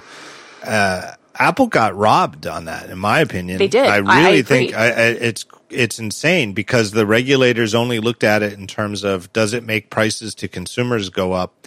Yes, therefore you're in the wrong, and you've abused anti-competitive, antitrust. Meanwhile, Amazon's the one with the literal monopoly on ebook sales. Like Yes, everybody knows, and like whatever your ballpark back of your, whatever your guess is on how Kindle sales compared to iBook sales 7 or 8 years ago, you're probably underestimating how much stronger Kindle was. And there were competitors like Barnes and Noble with the Nook, who for Apple, iBooks was like a lark. Like, yeah, that's another thing we can get into. Barnes and Noble, it's an existential threat. And especially even then, like, I kind of feel like, I don't know how well Barnes and Noble is doing, and I know that the coronavirus thing is probably terrible, but I kind of feel like, not to go on too much of an aside, I kind of feel like paper books are holding their own in a lot of ways, but 7 or 8 years ago, that was very unclear. No, it was very, there was, I used to write a ton about this, and I used to talk with publishers and with device makers about this, and there was this massive, massive fear in publishing. That it was going to go the way of the music industry. Yes, right? or that it was going to, what did happen, it's interesting, books have persisted, and actually, if anything, they've started to outsell in some categories, and it's very interesting that you see a lot of physical books sold. It's kind of like vinyl, but at much bigger volumes, whereas magazines were completely decimated, right? Like print magazines, print newspapers have been completely decimated, but print books have not been. But that wasn't the thought. The thought was, and that was why Barnes and Noble and Borders, before they went bankrupt, they had to deal with Kobo, who now Rakuten owns. You know, like they were having to kind of get into this space. They were fighting for their life. Literally thought that we need to do this, or we might just go out of business. Yeah, exactly. It's like and we have to disrupt ourselves. They gained nothing on Kindle, and yet Kindle was not the one. Kindle and Amazon wasn't the one the regulators looked at. Not only that, but when the settlement came out, you got Kindle credit. Do you remember this? Yes. Like, I ended up getting, because I buy a ton of ebooks, I ended up getting a ton of money back from Amazon. I got like $47 or something. And I was like, which that to me was the insane thing. I was like, you know, if you were somebody who didn't know anything about it and hadn't read any of the briefs, and you just heard, you know, ebook price fixing scandal, your first thought, I think, would be, oh, Amazon was involved in something and they were, you know, slapped down. No, it was Apple. And ironically, the deal that Apple was trying to make then was to be more fair to the publishers, which is the complete opposite of the you know, the 70-30 split now with developers. They were actually trying to make things more fair and more even for publishers, and say you can't undercut things and take a different margin. You have to set the same price everywhere. That was actually, you know, a very pro-publisher, pro-book business move. And the, you know, what was it, the FTC or whoever, or FCC, I'm not sure who, DOJ, whatever, you know, DOJ, group of government, the DOJ. Okay, so the DOJ read that and said, no, you are price fixing and are artificially pushing prices up. And what's happened, ironically, is that now Amazon is in this place where, you know, because they used to undercut the ebooks all the time. Like, that was a very common tactic, and that was how they sold. They sold them at a loss, where the publisher would say, "Here's a new Stephen King novel, right? Or you know, here's the new book from insert big name author who's going to sell a ton of books. It's brand new, you know. It's $9.99. Or no, but the publisher would say it's $17.99. Oh, exactly. That's what I mean. But Amazon would sell it for $9.99 and just eat the price. Right. And what's happened, though, is that now you do still have some of that, but most of the big houses, and also publishing has, even though they've like print books have survived, publishing itself is like most forms of written media is a shit show. They've all consolidated even more, and most of those publishers have arrangements like Hatchet and Simon & Schuster and others where they set the price and Amazon can't undercut them. So ironically, the whole thing of the DOJ's rule has come to pass anyway. Amazon and Rakuten and who owns Kobo and iBooks don't have the ability to adjust prices for a lot of the bestsellers. Right, but Amazon's strategy with Kindle was loss leader. I'm not going to say nefarious, but it was a loss leader, and their idea was, we'll sell them all for $9.99 because that's a great price, and even if it's a loss, we'll eat it. We'll dominate the market, and then then we'll be the only one selling we would like to build a monopoly on ebooks, Yes. and then we could change prices later. And then we can change prices. And not only that, they then started to become publisher. And they even admit it. They don't even hide that fact. But the whole problem is that and again, I don't want to get too sidelined on this, but the whole problem is that all of these antitrust laws in the U.S. and in Europe and around the world were all based on the idea that the abuse of a monopoly would be to artificially increase prices, right? Which makes intuitive sense and also makes historical sense, right? That once, like Rockefeller or whoever it was who owned the whole railroad from coast to coast and could control all of the steel going from steel foundries in Pittsburgh to the West Coast where they were building San Francisco and, the modern West Coast world, that the person selling the steel also owned the railroad, and it was the only way to get it there, and could set the price for his competitors to whatever he wanted to while his own steel wasn't being charged at all, etc., is all about raising prices artificially. And we need government regulation to keep it down. None of the laws anticipated, well, what if there's a publicly held company that the shareholders buy into the argument that all we're looking for is ever increasing revenue and no profits at all, just break even. Right, we don't need that. And exactly. Just build market share and dominate, and then, good things will happen in the future. Yeah, what if you could be Walmart, but you didn't have to turn a profit? Right. And, none of the laws were built with that in mind. And then the thing with the ebooks case with Apple was that the regulators themselves don't have it in mind. It was all... it never went further than, well, wait, Amazon wants to sell these books for $9.99. If, Apple's deal with the publishers meant that the books would cost whatever the publishers say, which was often more than $9.99. Therefore, that's price fixing and higher prices to consumers, you lose. And that was it. And you were out. And it was like that casino hearing in the movie Casino where they never even gave Robert De Niro's character a chance. And they're like, nope, your license is out. And that's it. Case closed. It's over. So why in the world would Apple trust the regulatory process on this to come to a sensible conclusion? Like, if you're thinking, well, I don't blame Apple for taking their chances on this, because if the worst case, if they lose, the regulators will just impose very fair rules on Apple, and Apple can certainly live with those. You don't know that that's what they're going to impose at all. It is an incredible gamble, right? So in addition to not being able to put a price on it, there's also the idea of like, how do you value risk avoidance? It's the risk avoidance of this is like, what happens if there's a major earthquake? What happens if, let's just say, theoretically, Christina, what if there's a pandemic? Who knows, right?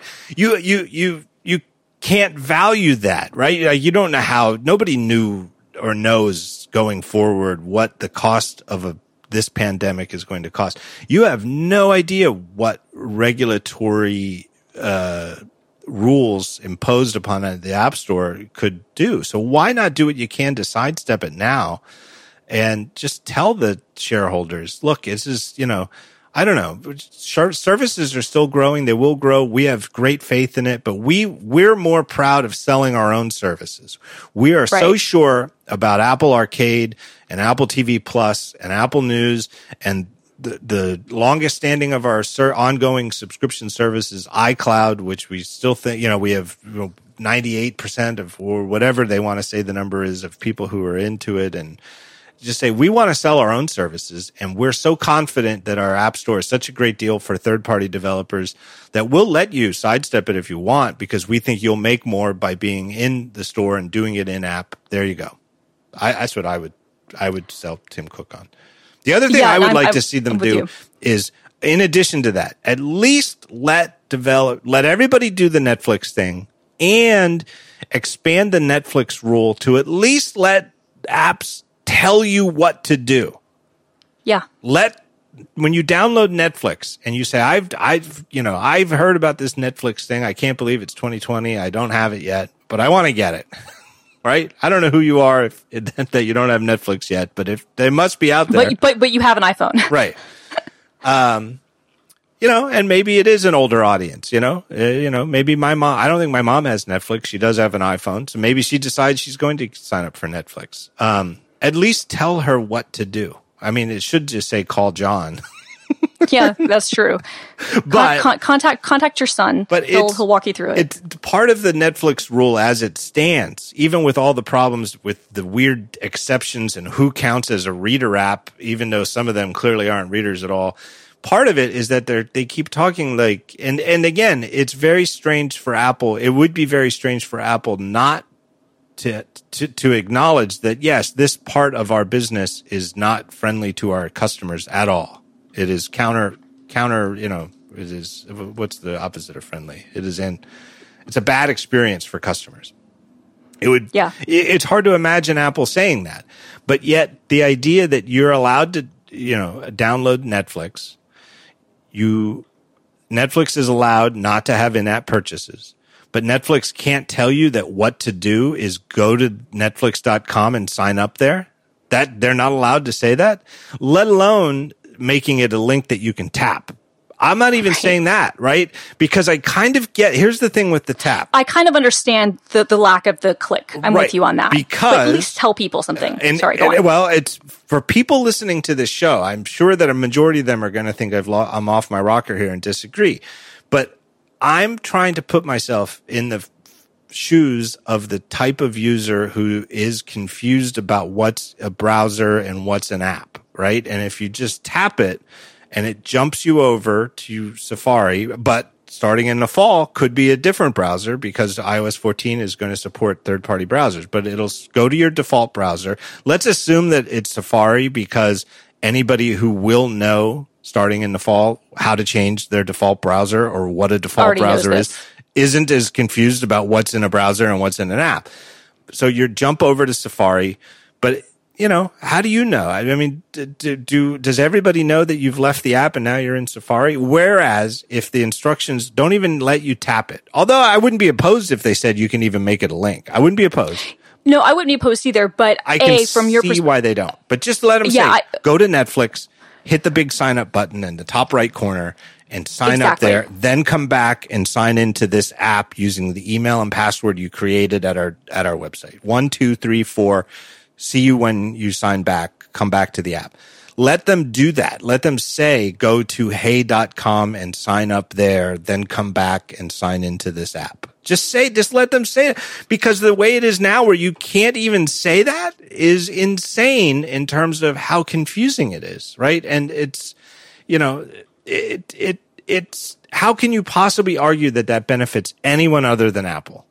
Exactly. And I think, right, and it doesn't. I think when you put those such strict rules, I'm actually more open to the idea of not having a link, not just for the reasons you mentioned, but I'll be honest, I think that is maybe Apple giving up too much of its business to someone else. I don't think they necessarily need to have a link there. I don't think that is necessarily something a company needs to do to basically say we are going to give a direct vector for someone to purposefully avoid our payment system. Right. I don't think they need to do that. From a business perspective, I don't think that needs to happen. But you make a good point too. It's also just a bad user experience when the user is in a situation where because it's not as if the developers don't want to tell them how to sign up. It's that they can't. Right. And therefore, anybody who is vaguely confused about what happens when you tap, it says netflix.com/sign up, and you tap it, and then you lift your finger, and next thing you know, you're at a sign up form. Right? Are you still in the app? Have you jumped to your web browser? I'm not going to be confused by that. You're not going to be confused by that. I would venture to say just about every single one of the thousands of people listening to me and you talk about this are not going to be confused by that. But our parents might be. Our parents might be. There's all sorts of people who might be.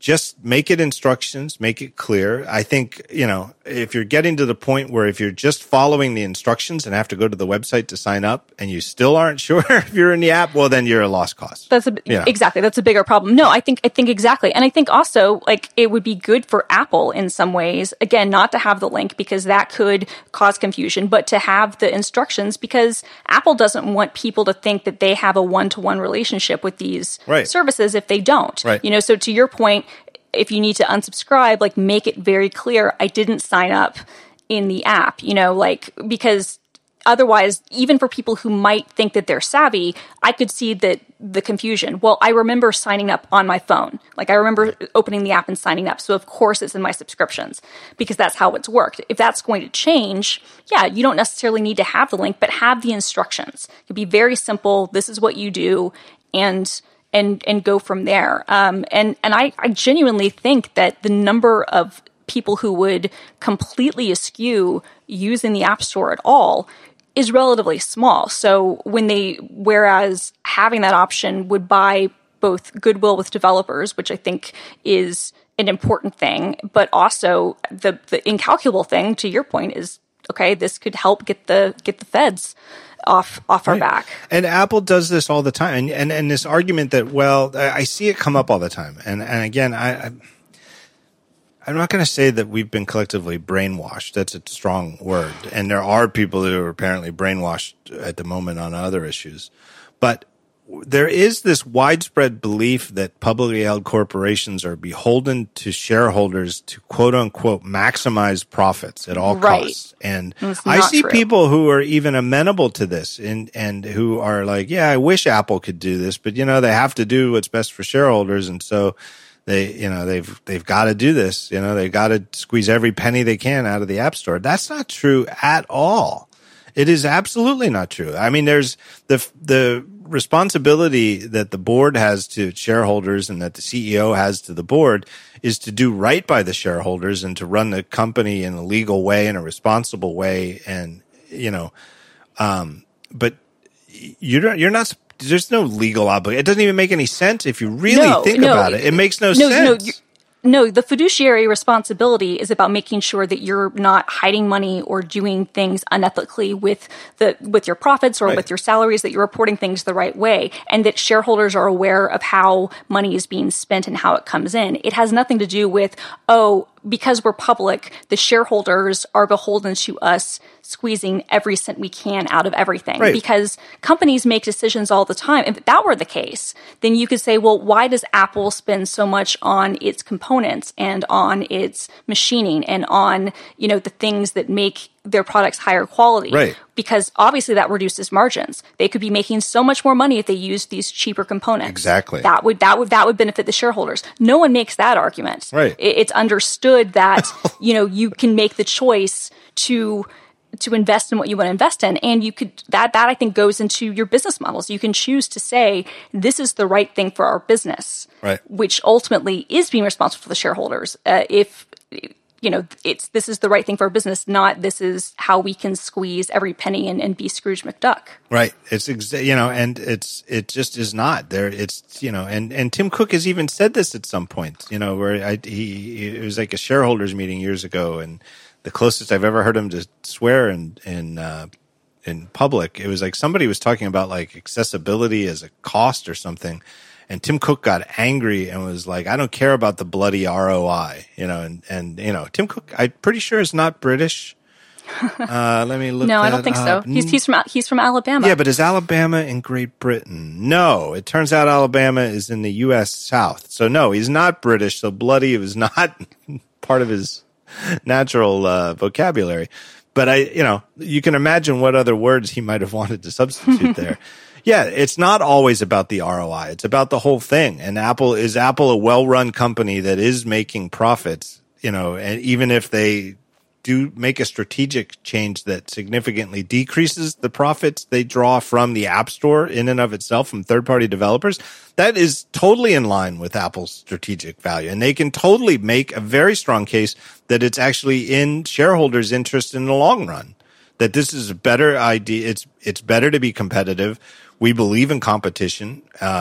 We think it's better for our developer partners. We want them to be happy. It's better for the ecosystem. It's better for us in a regulatory landscape. It's all good for us, even if it means less money in the short run from what we draw from third-party applications. That's it.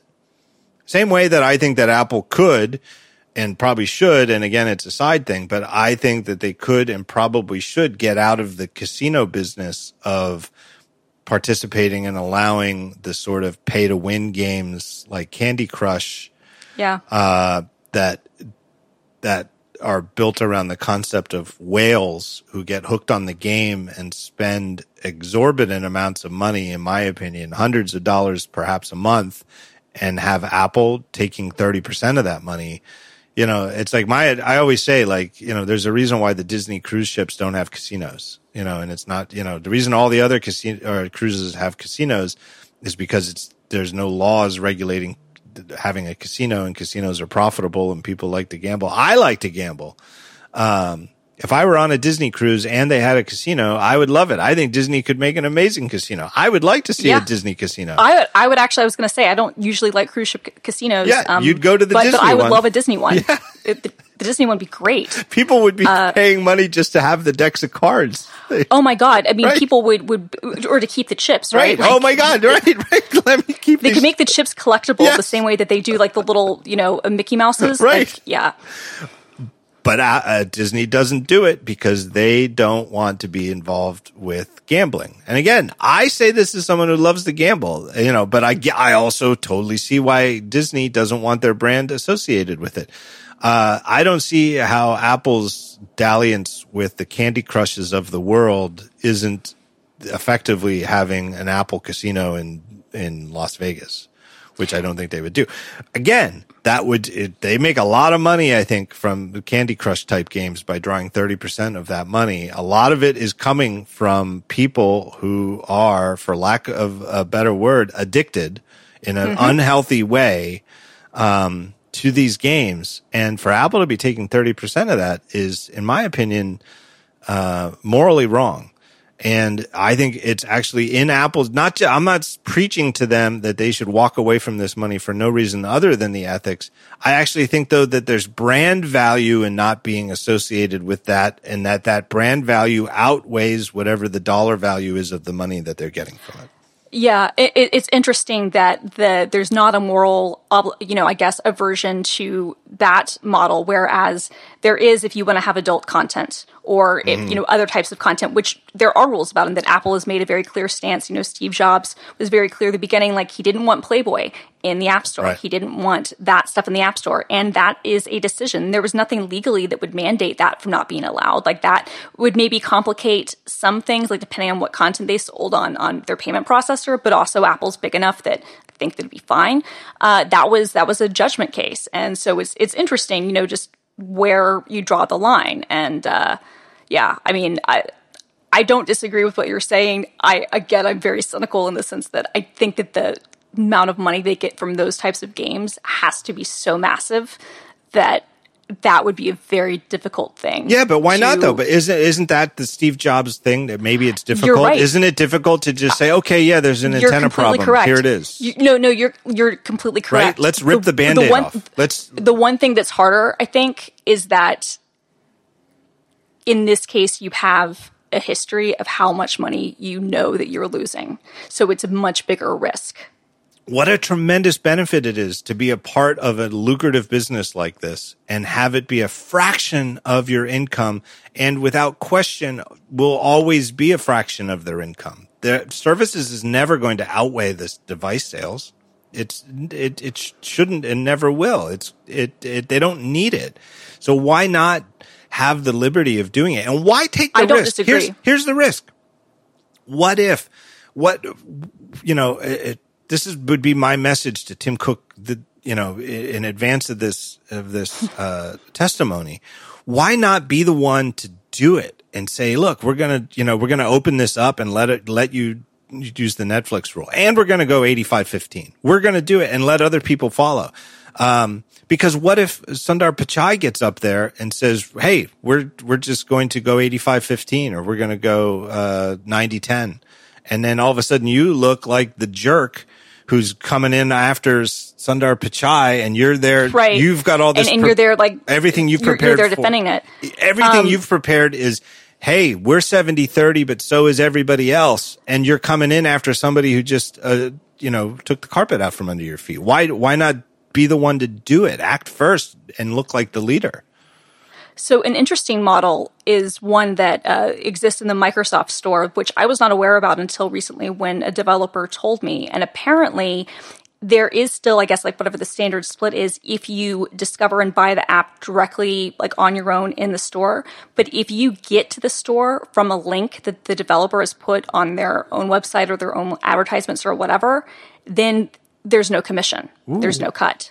Oh, that's interesting. That's a good rule. I like that too. Yeah. And then and I think that's an interesting, like, kind of way around some of that, right? It's like, okay, if you can bring the audience, then you get all the money. Yeah. The payment and everything is still going to be handled by us. And we're still going to be, making the rules over other stuff. But if the audience comes to this through us, then we get the commission. Yeah. And, that's not a bad idea. Certainly seems fair. And again, I know that the people who defend Apple and the App Store's current policy exactly as is the most are almost to a T. I mean, there's always an exception, but they're not developers. They are users. Right. And there's an intuitive sense that it's not like Apple's basic argument is outlandish. There's an intuitive sense to it, and they buy it, which is that, hey, Apple's doing all this great work to make the App Store and new versions of the OS and new APIs every year, and they promote apps within the App Store, and it's this great distribution channel. So they, deserve some amount of money. And if we want to argue about whether it should be 70-30 or something else, sure, but they certainly deserve it. And anybody who's trying to cut around it is looking for a free ride, right? And Apple's said this, and there's a lot of people who buy into it. And in some sense, it is true that they are looking not to pay anything, like with the Netflix rule, but to call it a free ride is something else. And the promotional aspect, sure, okay, like, and Jason Fried and David Hannemeyer Hansen have said it with, hey, like, okay, fine.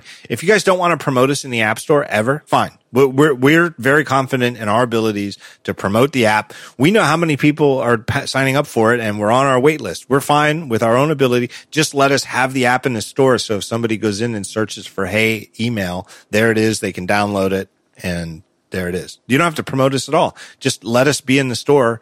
We'll handle everything else and handle all of our own promotion. That's fine. Did you see this thing before we move on? Apple had a commissioned a study this week from a group called the Analysis Group, which again, I made this joke on Dithering, but I have to make it again. It sounds to me like Analysis Group as the name of your company reminds me so much of the company James Bond works for, which is Universal Exports. Right. Right. No, totally. Well, it's interesting because, like, and then reading through this report, like, with this whole thing is like, this looks just like any McKinsey report ever. And it's so hard to imagine Steve Jobs sitting through this report. It's not, it's not poorly written, but it just seems like, oh my God, this is like generic corporate Fortune 500 America. Yeah, no, this is like straight out of like, McKinsey and some of the other big like, consulting firm playbook. Like it's well formatted, it's well written, but it's totally that. Yeah. I loved what you said on Daring Fireball about how, like, if you have to compare yourself to Ticketmaster, like we're not as bad as Ticketmaster, then it's a losing argument. Right. And I agree. I'm like, okay, and if you look at their table 4 in the thing is like on page 9, if anybody wants to look at this report, where they're showing the different percentage of these things, the only services that have more than what Apple's commission is are ticket resale and potentially food delivery. And even then, like, it's close. So it's like, okay, we all know how lecherous, and there's been so much discussion right now about like the very, very predatory nature of these food delivery services and how they're effectively helping put restaurants out of business. Right. So it's like, okay, you're going to compare yourself to Uber Eats or Ticketmaster. Right. Who've been in the news for like scamming restaurants and being so foolish and fueled by VC money that they will let themselves get into an arbitrage situation where they misscraped the company's menu and are willing... And then forward to a different phone number that they control. Right, and are willing to pay $20 for a $9 pizza and stuff like that. Anyway, here, let me read CNBC's summary of the report. In my opinion, is outstanding, cannot be beaten, and therefore, you tell me if you agree that this is an apt and complete summary of the entire report. The Apple-backed study has 4 major findings. Most app stores charge the same 30% on digital goods. Point 2, Retailers, travel booking services, and other marketplaces can charge more than 30 for their services.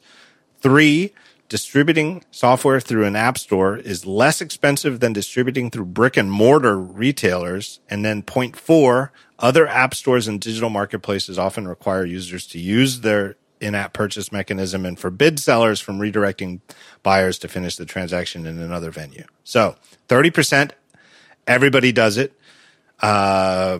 2, some companies outside of app stores charge even more than 30. 3, brick and mortar was worse. 4, the other app stores make you use the app store too. That's 1, 2, 3, 4. That's the whole report. And so, that's it. Saved you 50 pages. Apple's participation and commission of this report and their help promoting it into the news media suggests very strongly to me that this is a preview of Tim Cook's defense and testimony before the regulatory people next week. We don't know, but it certainly would seem so, because if Apple wasn't thinking of this as a blueprint for their defense, why would they release it, right? They commissioned it, but then if they didn't like it, they could just say, we don't like this. Here's your money. We're going to bury the report. Point 3, everybody is pointing out. Nobody, even people who are generally like, I'm with Apple on this. I think Apple's in the right. Even those people are like, brick and mortar. What? What the hell are you talking about? It's like all of a sudden, like if Apple was a car maker and they're going before Congress to testify about the move, the industry moving to electric vehicles, and they issue a report talking about what a pain in the ass it was back in the day when you had to use a crank to start your car. Right. And what the hell are you talking about? No, exactly. I mean, to me, it also kind of ignores a bunch of other things. Like there was an argument that some people were making during the Hay fiasco last month about how, back in the day when you had to sell box software in stores, it was a much worse experience. And I don't doubt that. And I'm not in any way trying to claim that the margins there were different and that was bad. But, okay, I can't remember the last time I bought a box piece of software was probably like 1996. How would you explain to somebody the idea? I mean, how would you even get box software onto a phone? I mean, exactly. That's the thing too. I'm like, okay, I've been downloading and paying for mobile software. Okay, I do remember in the Palm days that you could buy box software and you would install it on your computer and then you'd have to transfer it to your Palm. So I do remember that, but that was a very brief window. I think that from like basically 2005-ish, it's been digital distribution on mobile. Tech as an industry, and I'm generally loath to just group all tech companies together, but tech, if anything, my whole career is about parsing out the differences between tech companies, and there's a lot of nuance, but whatever. But tech as a whole, and those of us who are enthusiasts as a whole,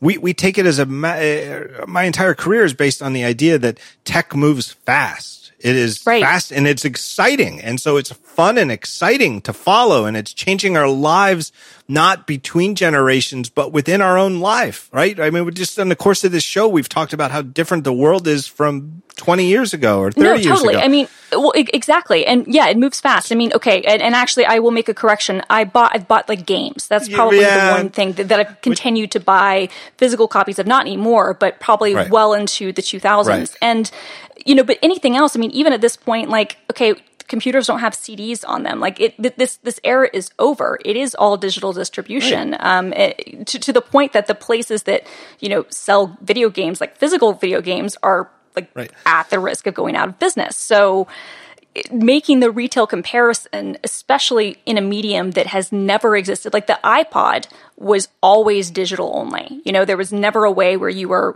buying a physical MP3. Like that would be a stupid idea, right? But you could buy a CD, put it in your computer, and have iTunes zap it over to your phone, and it was a fantastic experience. It was a great experience. But if you wanted to actually buy from but it was a great experience. But the big appeal and the big breakthrough of the iTunes store in 2003 was that I didn't have to do that. Right. And that you could just buy a single. Right? I could just buy a single. I could just buy one track. That was massive, right? Like that was like bringing what everybody had always kind of went to Napster for, right? Like, was I can just do that, and I can do it digitally. I don't have to have the physical copy. So yeah, I think that making that comparison, it's like, well, yes, retail has much different margins, and it's a completely different thing. Like, to me, it also seems disingenuous when the issues at play are not about how Apple collects a commission on physical goods from retailers, because they don't. It's all about digital distribution. So why are you bringing retail into this? Right. And it completely skips over. And if there's one regret I have from my live talk show with Federighi and Jaws, is that I didn't push back on Jaws on this point. It just didn't pop into my head, unfortunately, because I'm a very slow thinker.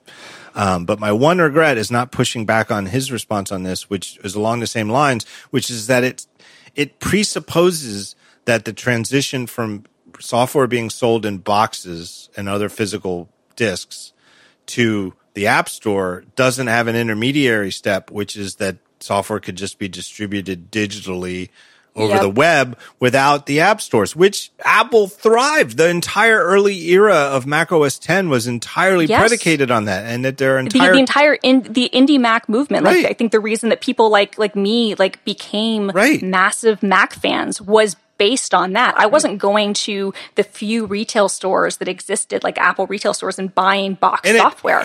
I was finding apps online and downloading them and then paying for them. And it still is true today. It's not even like that was, like retail software, a bygone era.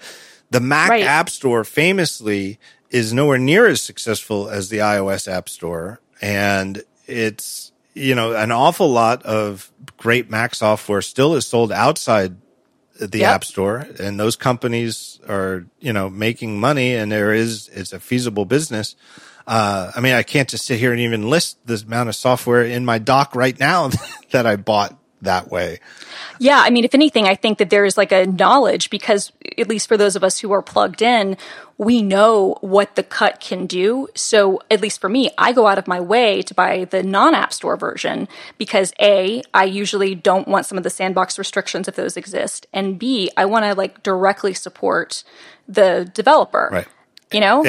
Which I realize, that it's different on mobile, and I'm not even necessarily like a proponent of having a side loading ability. I think that's interesting, but I'm not even necessarily a proponent of that. I'm not either. But I think I'm very much on desktop. Right. On desktop I am for sure. Right. That's my stance is that the Mac is the Mac, and therefore is the Mac, and other PC platforms like Windows should be like that too.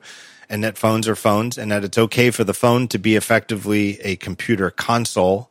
And it just in the same way that I think it's fine that the consoles are all like that. That there's no way to put homebrew side-loaded apps on a PlayStation without cracking it, like jailbreaking. Exactly. Well, that's the thing, right? Like you have to wait for those things to happen, and then those communities crop up, and that's great. But that's separate. But a gaming PC is a gaming PC, and you could just make your own. And you can do mods, right? And you can do mods, which are very popular, and that's the distinction, and that's fine. I think that it's okay to be separate. So yeah, I think that you're exactly right. It's not as if that middle area of being able to go and buy directly hasn't existed. And it's also, frankly, it's not as if, there were mobile app stores beforehand. And the carrier-based ones were really egregious. But, none of them ever took off the way, but there were still usually ways you could get applications. Otherwise, like I used to sideload things onto like my Sony Ericsson phones and on my Razr,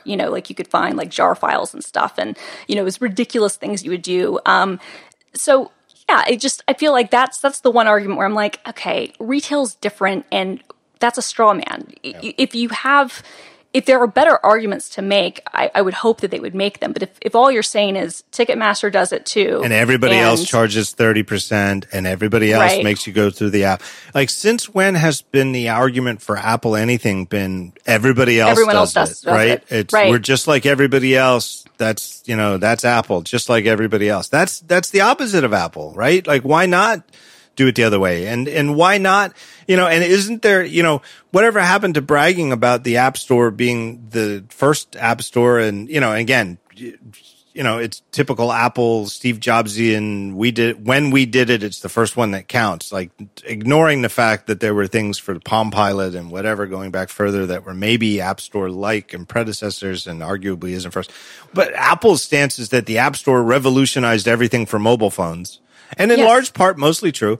So I think that's completely true. So why not take responsibility for the fact that the 70-30 split that everybody follows is quite probably mostly because that's what you do. It's not like, we're just one of these 70-30 people. We don't know how it happened. We're everybody's in the same bus. Well, the bus has a big Apple logo on it called the App Store. Exactly. It's like the bus started literally with you built the bus, right. You created it. No, I totally agree. I was thinking that too when I was reading this. I was like, yes, everyone does this because they've all followed your lead. Yeah. And what's interesting is that if they made this very, I think would be a good decision, that would also force everyone else to follow their lead, which, okay, I just had this thought. This is sort of interesting. So if Apple were to cut their commission rate and presumably then lose whatever their potential revenue could be, if Google has to do that too, and Microsoft has to do that, and any other kind of stores have to do that, that also cuts their effective service revenue rate, meaning that when we're talking about like our share price and things like that, like all things being relative, guess what? Like Apple still has the advantages that Apple has. Yeah, I just see it as something that they could do and get buy-in from shareholders. All they have to do is spin the right story, and spin has a bad connotation as a verb, but just put it in. Be honest about it. I think there's an honest explanation about it that shareholders would buy into. In this, no, I mean, I think if they were as simple as saying this is the right thing to do, and this is the right thing for the future of our business. Yep. Shareholders are going to be fine. Yeah. And unless you could show a demonstrable, say like this change has negatively impacted revenue, like where we're losing money and we're losing things, then I don't think anybody would go crazy. And honestly, if that were to happen and they needed to recalibrate, do the G4 thing, right? Like, I don't know. It's hard to be agile when you're as big of a company as Apple. And I can't even imagine trying to make those decisions when, you have that many employees and that much revenue you're responsible for. That to me that's what would make Tim Cook a great CEO. And again, I'm not saying he's not. That makes it sound like I'm saying he's not. But the bigger the ship, the faster you can turn it is proof that you're really, you can turn on a dime, right? That's the thing. All right, let me take a break and thank our third and final sponsor. New sponsor, Raycon. Raycon makes earbuds, and they start at about half the price of other premium wireless earbuds on the market. Their newest model, the Everyday E25 earbuds, are their best ones yet, with 6 hours of playtime, seamless Bluetooth pairing, more bass, a more compact design that gives you nice isolating fit. Raycon's wireless earbuds are comfortable, perfect for conference calls or binging podcasts or listening to music, watching movies, entertainment, podcasts, calls, what you name it, they're good for it. Unlike other wireless options, Raycon earbuds are discreet with no dangling wires or stems to distract anyone during video calls. Very discreet appearance. Here's what you do to find out more. Get the latest and greatest from Raycon and 15% off your order off their already low prices by going to buyraycon.com/talkshow. That's BUY by Raycon, RAYCON.com/talkshow. And just by going to that URL, you will save 15% off their wireless earbuds. Buyraycon.com/talkshow. My thanks to them. New sponsor. Very exciting. Anything else on this before we move on? I have two other topics. I know we've gone long. I appreciate your time. We've gone super long, but no problem. All right. Let me toss this out. Aaron Sepinwall wrote a story, and I don't know. Alan Sepinwall, I'm sorry, at Rolling Stone TV critic, calling out the terrible user interfaces of most streaming services. Yeah. And this sounds dangerous. This sounds like we could do a whole show on it, but we could. We'll be brief. Here's my thought. What is a good streaming interface? My favorite. I have one answer that I can think of that I could think. You know what? I don't even know how. I would say you're good, but I don't want to say what it is yet. I'll ask you. Who do you think is doing a good job? Okay, I actually do think that Netflix is doing a relatively good job. Relatively. My problem with Netflix is, I know it's the top of my mind. Amy and I are watching, we're like at one episode to go of The Innocence Files, which is fantastic. Yeah. If I were going to do a segment of the show where I recommend something to watch, I'd say, oh my God, watch The Innocence Files. It's like a 9-episode miniseries on the Innocence Project. And obviously years in the works, but to come out now at this moment in our political climate about, the police, in America and prosecution and the criminal justice reform that's necessary. My God, this is you cannot, the luck they have that this show came out when it did is just unbelievable. Great show. 9 episodes. Every single time we go to watch it, what's at the top of our Netflix? Not the next episode of The Innocence Files. It's something else that Netflix has wants us to promote. And I gotta, and it's not hard. So Netflix is pretty good is that I can go like down twice and it's like continue. And there it is at the top of my continue list, the next episode. But why it should be at the top. No, I agree with that. Okay, so I'm trying to think, because most of them are terrible. And so I'm trying to think, what is the least worst? I mean, the Apple TV Plus interface isn't bad. My only issue with that is that it's mingled in with all the other things. Yeah. So I don't have access to just the Apple TV Plus content, which I would like. Yeah, right. There's like a little bit. It's like, I think given what they're trying to do, the TV Plus interface is actually pretty good, but there's too many... That what they're trying to do is include content from other sources that they don't have complete control over, right? Right. And I love that idea. I like having that centralized kind of organic watch list. My only issue is that if I want to watch the morning show or if I want to watch like another like Apple TV Plus content, I would like to see all of their originals. They're too humble about the TV Plus content. I would like to see them have just a TV Plus app where it's just the Apple content. I would love that, and I think that would be good. To that point, this is what I'll say, and it's funny because it's going away in a couple of days. I actually think that the pre-HBO Max, HBO Go / HBO Now interface was really good.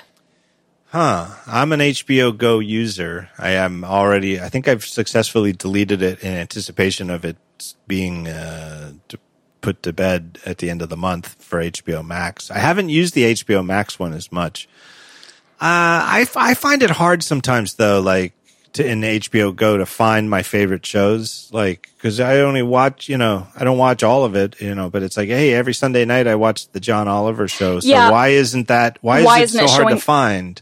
Yeah, I mean, I guess the thing I like about it is that of all the services, it's the one that does the least amount of algorithmic stuff. So it's basically, you have a search, it puts things in collections and categories. There is hand curation, which is really good. I can see documentaries or sports things or other stuff I might like. So that, I guess, would be my pick. But again, I mean, this is damning with faint praise. I really, and I subscribe to... a truly disgusting number of streaming services. So, I started. It's disgusting. I started recently. I've started a spreadsheet where I'm tracking everything I'm subscribed to, and it's ridiculous. Like every newsletter, whether I pay for it or not, but most of them I pay for. It is no same for me when it comes to media. Like me and Nilay Patel of The Verge often joke with one another that we're like the only 2 remaining like cable subscribers. Oh, I am too. Okay, so there's 3 of us. We should have like a therapy group because we're the only 3 left because. We're the biggest source of idiots because we not only subscribe to the cable stuff, but we also subscribe to the other services. Like that's all right. Let me just tell you this. This is why I'm still subscribed to cable, and I still have. We have it's now old. I forget what the model name of our TiVo is, but our TiVo has effectively infinite storage, and it has a remote that always works. Pause and fast forward are always. It's the best. I still don't understand why nobody else has fast forward and rewind at work as well as TiVo. I agree. TiVo was the best. This is funny because now me and Nilay are also the only 3 people who have a TiVo. I'm like yesterday. I'm not going to talk sports, but yesterday the baseball season started, and the Yankees were on against the Washington Nationals. It was a nationally televised game on ESPN, so I could watch it. I had 2 choices. I could watch on my TiVo through the ESPN channel I get, or I could watch on the ESPN app on Apple TV. And nerd that I am, between innings, like the second and third inning, I switched from the TiVo to the ESPN app. Now, no surprise, I haven't used the ESPN app. I guess I did. I watched the Michael Jordan. I was going to say I watched 30 for 30 on it. That's all I do. I watched the Michael Jordan show, the Last Dance. The Last Dance. But I haven't watched Incredible. sports. I haven't watched sports on the ESPN app in many months because there haven't been any sports. Anyway, guess what? You can't do in the ESPN app. You can't pause. You cannot pause. You cannot fast forward. You can't go back. So if you miss something in the baseball game, I went to go back a pitch. Let me go back. Let me see that again. There's it's like watching old fashioned TV. There's no DVR aspect at all. It's not just a bad fast forward. There's none. There's no pause. Which means that we've effectively regressed 20 years. Now they do have all of the features. As far as I could tell, this is on Apple TV in the ESPN app. All of the features they have about when I click the trackpad on the TV remote were about adding a second thing. So I can do 3 up or 4 up, right. And I could put 4 games on at once. Well, guess what? There weren't 4 games on at once. There's one game. One game in the whole world is being played. It was the Yankees and Nationals. There wasn't anything to put up. That is interesting. You can't do that on TiVo. I can't watch 4 games at once. I don't want to watch 4 games at once. I want to watch one game. You can't pause? What the hell? I got out of that so fast, went back to TiVo, and I thought this is why I still pay for cable, $300 a month. Yeah, no, I'm in a similar situation. Like Comcast, well, I don't get their internet, although I'm about to. Oh, God help you. Well, no. Here's why I'm doing it. I'll go on a brief tangent on this. I pay for fiber through WaveG. They're fantastic. Not getting rid of them. But my bill will actually be cheaper if I add a cable service, a cable internet service I don't use onto it. Yeah. Where are the regulators? Isn't that disgusting? Where are the regulators? Anyway. Exactly. Anyway, okay, so what's the one good interface? Is it TiVo? Is that it for you? No, because I wouldn't count that. And actually TiVo's interface is terrible. It's once you're watching a show in TiVo, it's the best ever. The Totally. But the rest of it used to be so good. Right. But they've really gone downhill. Managing everything else is horrible. No, it's it's Apple's Movies app. And I guess that doesn't count as streaming. I think technically streaming is you pay a subscription and you watch all you want for free. And the Movies app is you pay for movies as you rent and buy them.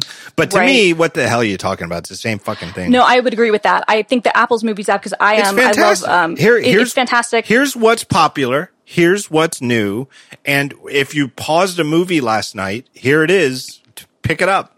It is the interface that is everybody forgets it. And I don't know if it's because everybody has effectively decided I'm spending so much on subscriptions every month. There's no way I'm paying a rental fee for something else, whatever. They don't look at it. But that Movies app is so good, in my opinion. I would be very hard pressed to all of these other apps. I would love to spend an afternoon with their team and tell them what annoys me about their apps. Same. Peacock. I did a mini Twitter thread and then I had to give up because it's so bad. And what's actually terrible about that is that the base NBC app, pretty good.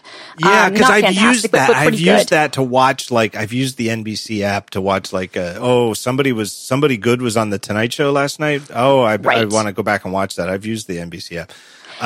The Peacock app is bad. The Quibi app is actually kind of good on the phone, right? It's actually is a good app. It's just that everything else is so fakakta. It's what the hell are you thinking about? No, it is. I mean, they did finally introduce the ability to do screenshots after everyone's canceled their subscriptions. Right. At least I definitely did. I had the free trial, and then I was like, I'm gonna pay $5 a month for this? Yeah, right. No, they refuse to let people do screenshots. That tells you everything you need to know about the Jeffrey Katzenberg mindset. I know, and it's insane to me because he gets content, right? Because there is, but he didn't get the tech stuff. There is some line that you want to draw between making piracy through your content so difficult as to not be worth it, but yet not interfering with the experience of your users. And the benefits you can get from your users being able to take screenshots and tweet and promote it, right? There's a huge benefit of that. And the idea that you would take advantage of technical features in the operating system to make screenshots technically impossible is the maximalist you couldn't possibly take. And what is the idea that you've all right, so you've paid all this money to put a Kevin Hart movie on Quibi, and you think somebody is going to take a screenshot of what, every frame of the movie? Exactly. It's like what are you doing? You're ruining the ability to promote. It's also like, look, the piracy is gonna happen. Right. Like that's a given. What you should do, I mean, the way that iTunes won, the way that, Netflix and those things ultimately won, is if you make it more convenient to pay than to pirate, most people will pay. It's always a subset of people who won't. Right. But I'm a strong believer, and I say this as someone who has been a hardcore pirate, but also someone who has been a hardcore buyer of media like my whole life. It's been one of those things. And the reason I used to download torrents all the time wasn't because I was cheap. It was because I couldn't get the movie or the TV show any other way. Right. Or they would put draconian restrictions on where I could watch them and what I could do. And I would get just mad on principle. Right. So at this point, it's easier for me to use a Usenet group than it is to rip my thousands of Blu-rays. So, okay, you what do if what's you faster. in the old days? What if you pay for HBO, but you really want to watch The Sopranos, but you've got to watch on your laptop because you're not at home? So what do you do? Exactly. You do pay. You pay for HBO. You already pay for it, but you can't get access. So yeah, so the thing to me is the best way to combat that is to make it more accessible. Right. For something like Quibi, where it's short, it's that would open it up. If you let people do GIFs and let people, tweet screenshots and do other stuff, it could go viral. Right. But when you don't do that, now you can, you lose out on that whole thing. So yeah, you're not wrong. The rest of the app is bad, but the interface is. If you really want to get into the idea that you're going to police the copyright of people posting clips of Quibi shows, by taking a phone to video another phone or taking a video, because the phones don't let you. Well, I guess you can record video now that I think about it, but you can do screen recording. But the thing is, they will actually block that. But why? Can't but what do you think somebody's going to do with a screen recording of the show? Exactly. Do you really think that they're going to pirate the whole thing? I mean, and it's I would just love. But I can almost see it. I can almost see the argument against not allowing screen recording of video clips of the thing. Because, what if they spoil the best joke or whatever? I'm not. Oh my God. I'm not against that, but a screenshot or at least create an animated image. You know what I mean? I would love to sit in a meeting and listen to Jeffrey Katzenberg explain why they don't even let you take a goddamn screenshot. I would just love to hear the explanation, the justification for their ripping us off. They're ripping off. Right, exactly. You're ripping us off. This free promotion is bad. It's you want it to go viral, but you ruin every aspect. Apparently that's been changed, but I canceled my Quibi subscription. I forgot to cancel my goddamn Quibi subscription. So they got $7 for me or something. I got to cancel now. And again, you know what I do? I set reminders when I sign up for those things. I say this is one of the only times I use Siri. Where I basically tell Siri to remind me on a certain day, to cancel. It's a good app though. That's the weird thing. The phone version is good. Why in the world they don't support iPad is crazy. I actually did not get it out in time before we record, but perhaps before the show airs, it'll be out, as I want to rant about the fact that the iPad. It's always been weird launching iPhone-only apps on iPad because they don't rotate, and you have a choice between a 1X size with enormous letterboxing around the side, which looks ridiculous on iPad, or 2X, which does take up most of the screen, but not all, but scales in an ungainly way. In a bad way, yeah. But it's always been awkward, always been weird. It's still with us. But now you can dock your iPad in a magic keyboard that Apple sells for $300 and puts it in a laptop configuration. It's obviously officially sanctioned because the trackpad support is in the OS, and Apple's the one selling you the $300 docking keyboard laptop thing. And now when you launch, say, Quibi, which is still iPhone only on your iPad, it launches sideways. And Right. the entire user interface goes sideways. Like, so if you Right. command tab out of Quibi, Oh my God. it's up and down. And if you drag the dock out, it's on the side and everything is sideways. Like, Well, how is that not a bug? If you're using a real laptop and everything goes Right. sideways, you'd say, oh, I've got a weird video bug. Let me quick get a camera of this. Ha ha, my video card thinks the screen's sideways. That's actually by design. I know, and what's even worse about this is if you think about slide over, and if you think about the fact that like that's how they're doing, you know, multi-window stuff. Like, okay, why can't you have a slide over thing that is on screen, right, like a picture-in-picture menu, or like a slide over that is just like the phone, you know, either whatever orientation you're in, either, you know, one way or the other, so it's showing up correctly. It's showing, you know, maybe vertically when your iPad is horizontal, and it's just kind of docked, you know, at some place on your screen. Because I assume that's what they're going to have to do when they bring the apps to the Mac, is that it's going to have to be, because you can't turn your Mac. So it's going to have to be some sort of window that you're seeing. It's not going to be, you know, some of them might be converted, but most of them, there are going to be plenty of apps that won't be. Developers won't go through the process of, you know, trying to make them work in a 4x3 or you know, whatever the what if Netflix? I don't think they're going to, but what if Netflix says, okay, fine, we're not going to do a native Mac app, but we will let our iOS app run on the Mac in this new world.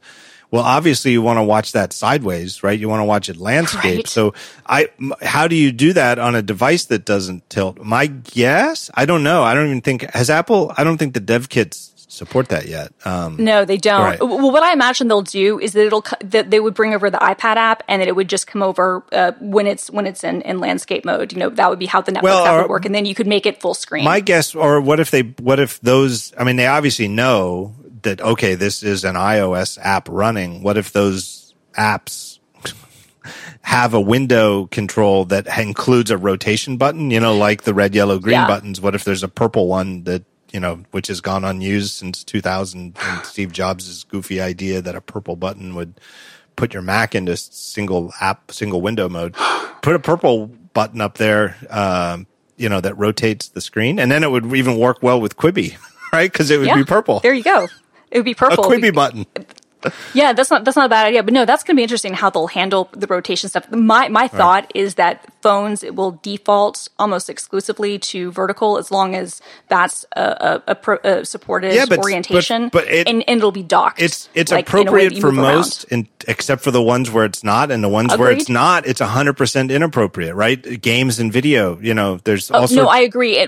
But again, this is my point. I think that for the phones, that's what they'll do. And for the iPad versions, they will actually do the opposite, where it'll be defaulting to horizontal, or not horizontal. Yeah, to horizontal. The state we're in right now, 10 years into the iPad era of iPhone apps on iPad, which is just as terrible as it ever was, but yet more incongruous than it was when it was introduced. Because at least when it was introduced 10 years ago, every iPad app was a full screen app.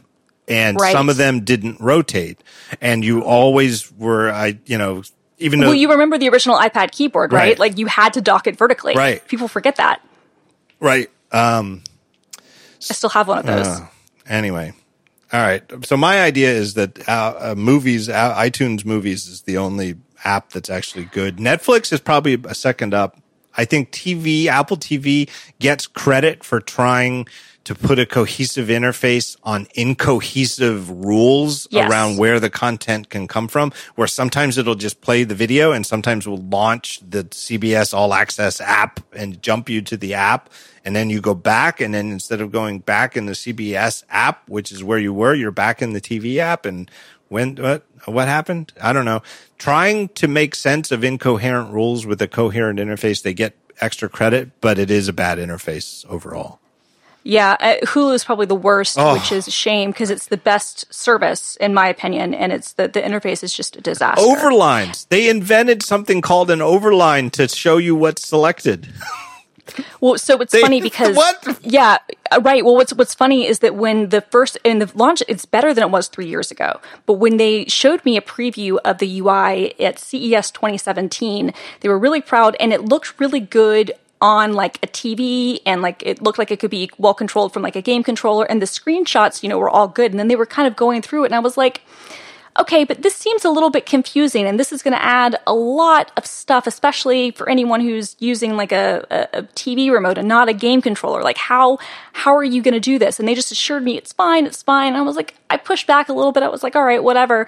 And it launched, and the immediate like feedback was just like the revolt was almost like unlike anything I can remember. The comments we got at Gizmodo on like how much people hated that interface. And I know from talking to people at TiVo, like they felt it too, that they started trying to, or not TiVo, Hulu, they started trying to make adjustments and changes, but it's 3 years later, and the only thing I can say is that it's better, but the old interface wasn't bad, like they just, yeah, it's a mess.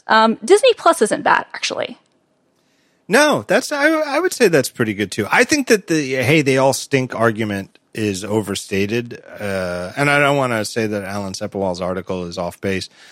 But it's not as bad as the hot take might have you think. And I agree. Disney Plus is pretty good. And I think they get extra credit for launching with a very good 1.0. A very good 1.0. The one thing I really love about Disney Plus was, and a couple other apps do this too, but they have a thing where if you do it on certain TV devices, including the Apple TV, but also some Samsungs and some other devices, rather than having to go through the terrible rigmarole of having to enter in your, complicated password and email with, like a TV remote, they don't even have the thing where you would have, I guess, have the option of doing the thing where you go to the website URL and log in. But instead, they have a thing where they say, okay, do you have a phone near you that's logged in or that you have access to? If you do, open the app on your phone, and then it'll use, Wi-Fi or Bluetooth or whatever to pair the two together and send in your credentials. Yeah. And that was such a seamless experience. Like, I remember I actually I tweeted it. Like I went through the process. Like I saw it was cool, and then I went through it again so I could document it, because I was like, okay, this is actually a really slick way to get around that. So yeah, no, I'm looking at the app now, even on my phone. They have kind of the pillar, categories. They have the recommendations for you. They have the continued watching area. They have the trending, sections. Yeah. Yeah. I think actually that the Disney app is quite good. Yeah. And the other thing too is that they're not trying to sell you anything else. It's like, you're already in, you're already paid.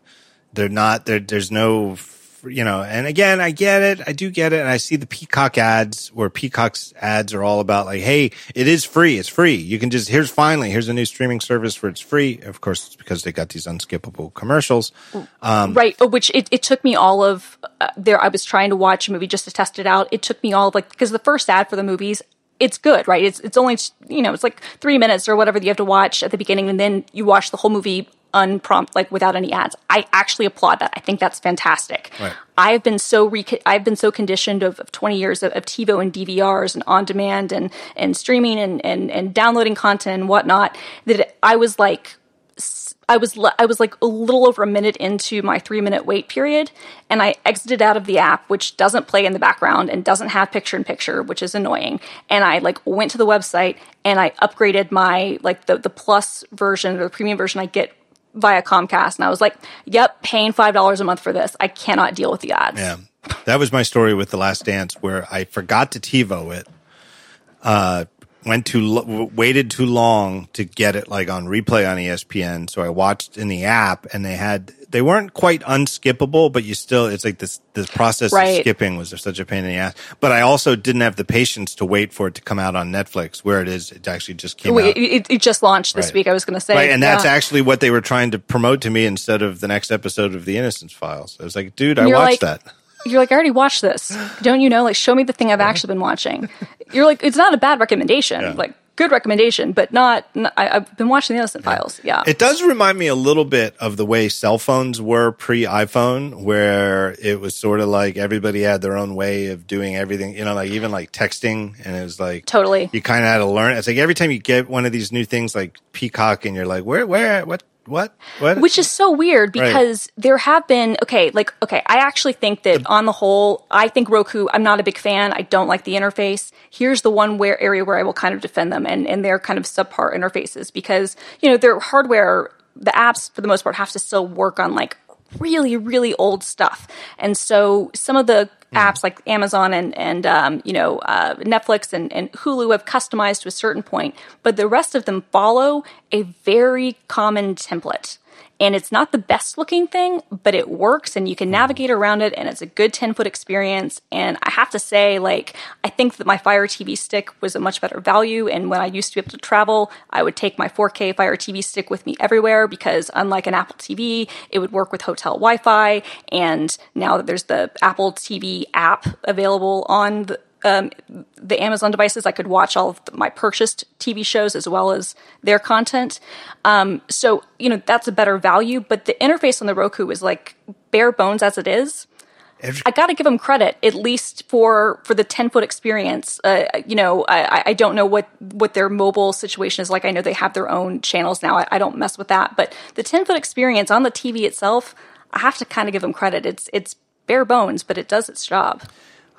You saying that made me think of the old Apple TV, the original Apple TV before tvOS, and the way that even the Netflix app, there weren't really apps. They were just things that look like apps. And they were Apple made them all. And so the way that you watch Netflix on Apple TV wasn't with a Netflix made app. It was through an app Apple made in their template that they did with the participation of Netflix to get the APIs for Netflix sign-in and content, and everything had the same interface, and the interface was actually pretty good.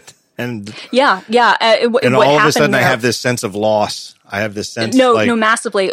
And what happened there, and I know this for a fact because I actually talked to Netflix about it at the time, was that Netflix wanted to own their user interface, and they wanted it to be consistent across all platforms. Right. And look, you know what? From their perspective, I understand. They have their own brand and they develop their own identity. You want that everywhere. So they, when they could, they started to update, and Apple even had to give them leeway and do certain things, even within tvOS that you might not otherwise be able to do. And Amazon's followed suit. And it's a shame because I do think that having those constraints, even if it made the apps less flashy for screenshots and look less good in sales presentations, from a user experience point of view, so much better. You just didn't have to think about it. No. All right. Well, good place to end. Thank you, Christina Warren, for your time. This was, the fact that we went so long is proof that I should have had you on the show sooner. Yes. Thank you for having me. So you're on a regular podcast, Rocket, with your co-host, Brianna Wu and Simone. I'm going to, you say her last name. De Rochefort. At Relay, you could just search for Rocket Podcast. And just relay.fm/rocket. And bizarre coincidence, your next episode of Rocket will be episode 290 of Rocket. This episode that you're listening to of the talk show is episode 290 of the talk show. Very strange. I love it. It's completely strange, but I love it. If I were into conspiracy theories, I could spin some kind of whole story that this was the cause of 5G towers leading to coronavirus, because it all comes back to 290. Oh. But I'm not. Anyway, and also on Twitter, of course, you're an excellent, prolific Twitterer. But yet somehow I don't think I've been following you. I knew you were going to be on the show today. You haven't tweeted about the new Taylor Swift album yet, have you? Or have you tweeted about it? Oh, that's been all I've been tweeting about for the last 12 hours.